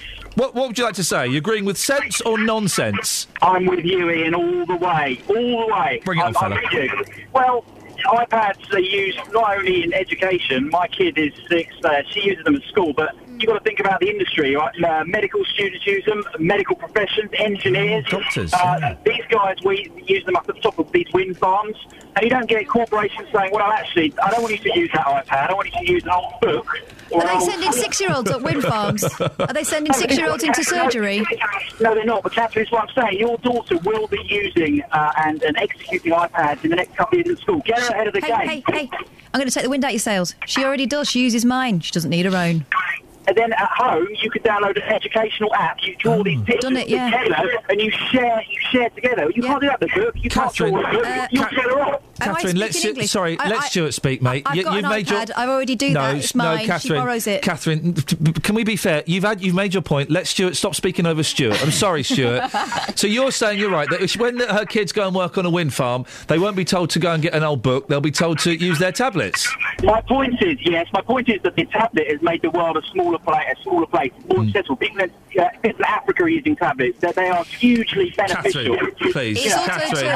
Let me just come Catherine, back with that. let Stuart speak. Stop speaking over him, please. It's also turned a lot of kids into Jabba the Hutt. Carry on. Please stop. I'm sorry, Stuart. This is what this books have done to her. She can't hold a conversation with you, mate. She's stuck in the past. I'm sorry, Catherine. You've got to move on, babe. You've got to move into the 21st century. Thank you, Stuart. Thank you, babe. Carpet Martin says, is Catherine just jealous because when she was a child, the best technology for kids were those tin wind-up toys? Probably. Andy's on the line. Good morning, Andy. Good morning. How you doing? I'm glad that the tide is turning. What would you like to say? I think it's a very funny debate, but underneath it, there's a couple of serious lines there, aren't there? Yeah. There is this thing about holding your kids back as far as the learning curve, their homework concerned, etc. You know, they need all this technology, but I'm a tech, and you know, a big part of what I do is teaching people on the phones where they've gone wrong, etc. I see some horrible things coming in on kids' tablets that they've dropped and broken the screen, but I see horrible things that they've then downloaded onto there, and the parents want to know how, why, where, etc., because they don't understand how to block it. Well, that's the parents' fault. So this could be great. If Catherine got a tablet for her daughter, it would make Catherine a better parent. She'd learn about net nannies and blockers. No, she wouldn't, because how are you going to put net nanny on her tablet? That's for a start. Well, you can put blockers on tablets. Of course you can. You can, but there's easy ways through them. There's easy ways through them, and the kids. Well, then you're teaching 6-year-old children how to, how to think, how to imagineer, how to create, how to beat systems. Yeah, which will be the future. When we're at war with China after they've taken over the world and enslaved us, that's what we'll need. Ian, I'm agreeing with you as far as... We'll leave it there then, Andy. Thank you very much. He's agreeing with me. Yeah, but there was a big but. No, don't be rude about Andy's big butt, for goodness sakes. Travel news for beds, cards and bugs. BBC Three Counties Radio. On the M1 towards London, there's severe delays because of an accident between junction 5 for Watford and 4 for Edgware. Those queues at the moment are to junction 10 for the Luton Airport Spur Road, but we're now hearing that the vehicles have been recovered and the oil spillage there has now been cleared, so we might see that start to clear very soon. But at the moment, it's still very busy on the M1 northbound, very slow between junction 4 for Edgware and 5 for Watford, and also around Hemel Hempstead, the A41 southbound is queuing between Two Waters Road and the M25, possibly because of people diverting to avoid those problems on the M1. On the M25 anti-clockwise, it's queuing between junction 24 for Potters Bar and junction 23 for the A1M, and on the A1M southbound, it's queuing between junction 2 for Welham Green and 1 for the M25. In High Wycombe, having a look at the A40 London Road on the speed sensors, it's looking very heavy in both directions. Also in Marlow, the A404 northbound looking very slow between the Marlow Junction and the High Wycombe Handy Cross roundabout. Samantha Bruff, BBC Three Counties Radio. Thank you, Samantha. Here's an interesting statistic. You know that Dermot O'Leary wrote a book. Catherine, you know he wrote a book? Sorry? You know Dermot O'Leary's got a book out. Has he? Oh, I missed that one. It's not selling brilliantly. 300 copies in the first week. Ouch. 8:47, and on that bombshell, these are your headlines. People who claim they are living in fear of their landlords on a traveller site in central Bedfordshire are calling on the council to get them rehoused. The site owner has denied threatening them. An investigation is continuing after a zookeeper was injured by a rhinoceros at Whipsnade Zoo in Bedfordshire. And an Aylesbury mum whose baby was born prematurely at 23 weeks and survived says the abortion limit should be lowered. Coming up, more of your gadget calls, but before that, let's get the weather. Here's Kate. Beds, Hearts and Bucks weather. BBC Three Counties Radio. Good morning. Still a bit hazy or misty out there for some, particularly the further east you go. Parts of Buckinghamshire seem to be faring not bad at all, actually. We've just got some low cloud, and that's how it's going to stay for much of today. It is a predominantly cloudy picture. We may get one or two brighter spells or glimmers of hazy sunshine, perhaps, but the maximum temperature getting up to 11 Celsius. Staying cloudy overnight, but dry. Most places should be free of mist and fog. However, having said that, it is still possible, particularly towards higher ground. Minimum temperature 6 Celsius. For tomorrow, tomorrow morning, starting cloudy, then some outbreaks of rain arriving from lunchtime onwards from the south and the west. Now, the maximum temperature getting up to around 10 Celsius, so a cooler day for tomorrow. That's your forecast.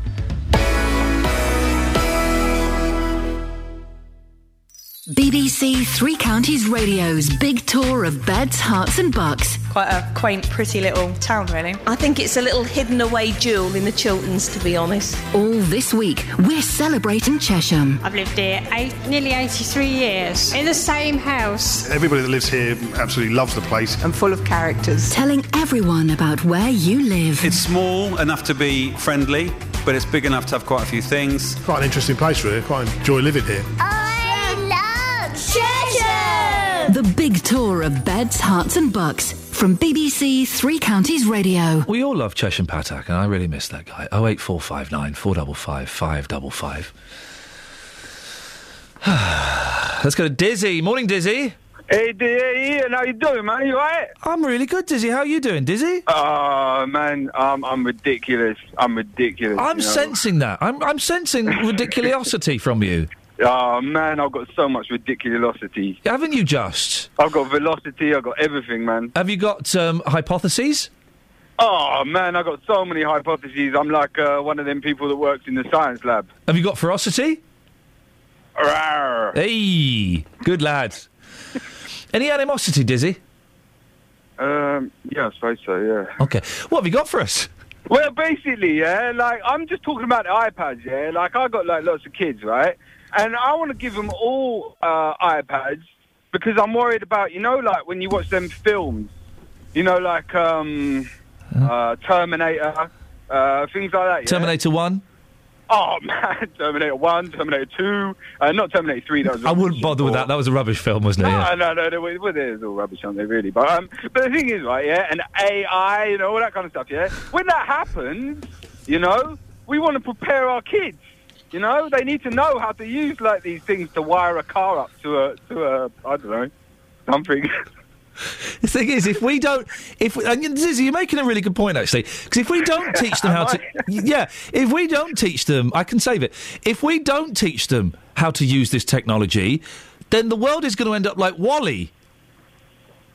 What, where's WALL-E? No, WALL-E. What, Wall-E? Well, yeah, but it's pronounced Wall-E. Why would you call a film Wall-E? That doesn't sound like a name. You pronounce it Wall-E. No, because I thought, like, the whole premise of the film was about naming walls. Well, that's not about naming walls. It's about the word is Wall-E, and they've just made it look like robot writing. Oh, right. Did you not understand what Wall-E was about? No, not really. Dizzy, you've totally rendered all of your points useless. Oh, man. Well, you know, that's life. Speak to you tomorrow? Yeah, why not? Okay, lovely. Excellent stuff indeed. Yeah, WALL-E, there's the answer. That's what happens when every kid gets an iPad. He does make a good point, though. Which one? The one about ferocity. The car battery up to things. He didn't even know. He didn't even know what he was rigging it up to. I wonder how many kids he's got. Loads. Laura's in Bedford. Good morning to you, Laura. Good morning. Do you agree with Dizzy? What's the name of the supermarket that took over the whole world in it? Oh gosh, what's it called? I can't remember. Not Globotech. It was. I can't remember. It's a good film. Tesco's? No. What was it? No. It's a good film, WALL-E, isn't it? Oh, I loved it, and I think it's so clever. I tell you what I saw the other day. I tell you what I saw the other day for the first time. Cause we just signed up to one of these like streaming services where you get loads of films, right?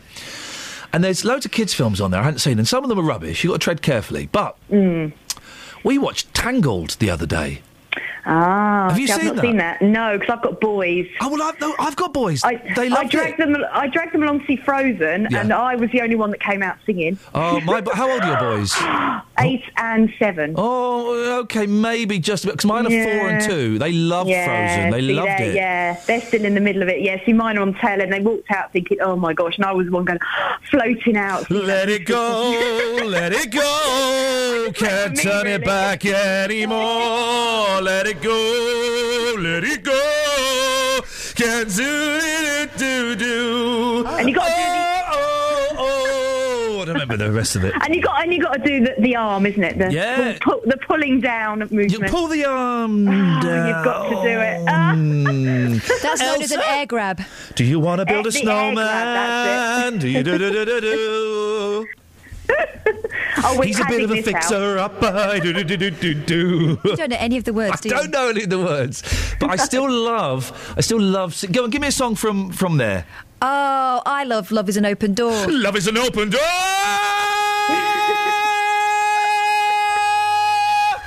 That wasn't bad, was it? That wasn't bad. That was good. That was good, wasn't it, Laura? I'm Yeah, like an it was American good. singer. Cool, Anyway, you're good. Thank you, Laura. Oh, dear. Things were different. Anyway, what you got for us? I was going to talk about the iPad. Yes. Right, I agree with you in the fact that you've got to embrace technology. Yeah. You have to. But, I mean, as I say, I've got 2 boys, so we've already got 3 tablets in the house, and we're soon to be having another one in a few weeks' time. Another tablet or another baby? Another tablet. Okay. Same thing, isn't it? Well done, you're quick. Well, no, I genuinely didn't know. I couldn't quite tell from what you were saying. Okay. Any more kids on the horizon? No. 2 boys is enough. And they hard work. Flipping They out. are, yeah. I think you might have had girls. I might have had a few more. Were your boys, when they were young, were they obsessed with their winkles? Yes. Yeah. There's so many baths I've had to stop. Because listen, let's all explore each other's bodies. But so many baths. I met someone the other day. I met someone yesterday, Laura. I had a meeting, right? And we were talking about kids. It's one of the great things when you got kids. If you meet someone else who's got kids, you've always got something to talk about. You've got an in. And we were talking about kids, and she was telling me how she had to stop a bath. Her 2 boys were having a bath, right? Yeah. They're about 4 and 2. I can allude to this. You're going to have to fill in a lot of blanks, okay? And she turned around to get something, and she turned back, and one of the boys was Careful. I don't know how to say that. No, don't say that. I've just mimed it to Catherine. I can't say this. That's not helpful on radio. No, they were they were touching each other's. They were touching each other. Let's just say that. Yeah. Okay. Yeah. My mother-in-law used to say to them when they were that age, and I never took up this one because I didn't think it was appropriate. She used to say, "Don't do that; it'll bite you." Oh no! And I thought, no, that's not good. Was this to your boys? Yes. Right. Well, in about 30 years, in about 30 years' time, when they're on their 3rd marriage and they're in therapy, just go and phone up the therapist and say, "I think you should know that they used to be told it would bite them." That will save years of time in speaking to a psychologist. I thought I'm not going to take up that phrase. That's not one for me. No, you have to be so careful because you can't shame them. You have to go, "Hey guys, okay, now there's nothing wrong with you doing that to your brother, but it's probably bath's over. Out of the bath, guys. Come on, out of the bath." Yeah, brush over it. Anyway, anyway. No, don't brush over it. That's the worst you can do. Right, you've got, for goodness sakes, please. We got so close to the end of the show without getting taken off air. iPads, kids. iPads. Catherine's a bad mum. Well, I agree with you in the fact that you have to embrace technology, but they do create new problems. We've got an iPad Speak, which is basically like, "Where's the iPad?" That's like where's the iPad? Which they say it as one word, "Where's the iPad?" And it's like very aggressive. Yeah. And everybody walks around like with a face like thunder. "Where's the iPad?" Permanently lost. And then also germs. See, some people have a habit of taking them into the toilet to read. Yeah, what's your beef? I watch. If I'm not, it's disgusting. If I'm not feeling well, I'll watch a film. Oh, dear. And also, you know what we call that, by the way, in our house? An iPoo. An iPoo. I just got a word for it. Didn't know that. That's funny. You've actually got a term for it. Oh, the thing is, like, this is all. I've been known to get through a box set as well, but it's this is all. You know, this is the future. It's better than taking a book in there. I know, but and people sneeze on them, and then like you pass them on to somebody else, and just think, oh, they're just germ breeders. And also, yesterday I spent the whole morning looking for one, and it was They're an expensive piece of kit. And in the end, I found it in a file that my husband obviously left it like in a load of notes, and it was in a file, and he put back up on the shelf, and I literally pulled the file out, and the whole thing was fallen onto the floor. Laura, listen, we have to let you go because it's the end of the show, but that's your husband's fault. This is why your kids will learn not to hide things in files. Catherine, anything you want to... Yeah, I'm not saying she can't use an iPhone or an iPad. She's just using mine. She's not having her own.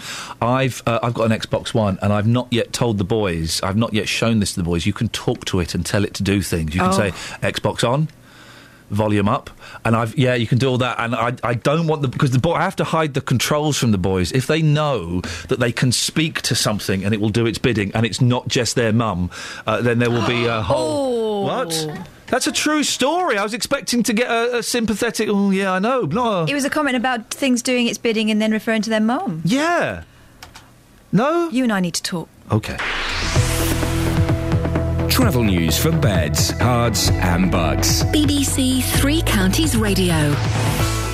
On the M1 towards London, it's queuing from junction 10 for the Luton Airport Spur Road towards junction 4 for Edgware because of an accident earlier on. It's involving a multiple number of vehicles and causing it to be 2 lanes blocked between junction 5 for Watford and 4 for Edgware. It's making it very busy around Hemel Hempstead on the A41 southbound between the Two Waters Road and the M25. Having a look at the A1M on the cameras, and the exit slip road is partially blocked northbound because of an accident at the Welwyn Gardens City turnoff. And on the M25 anti-clockwise, it's queuing between junction 24 for Potters Bar and junction 23 for the A1M at the moment, looking at the speed sensors. On the A1M southbound, it's very slow between the St Neots Junction and the Black Cat roundabout through the roadworks. And in High Wycombe, the A40 London road's very heavy in both directions. Also at the Marlow Junction on the A404 northbound, very busy between there and the High Wycombe Handycross roundabout. On the trains, there's no reports of any problems at the moment. Samantha Bruff, BBC Three Counties Radio. Thank you very much. Oh, look how late I am. I'm pressing the button. Sorry, I was miles away. Jonathan gets to do 15 seconds less. I think he'll be OK. Thank you, Catherine. Thank you, Kelly. Thank you, Justin. Excellent stuff. We're back tomorrow at 6. Until then, from us, ta-ta.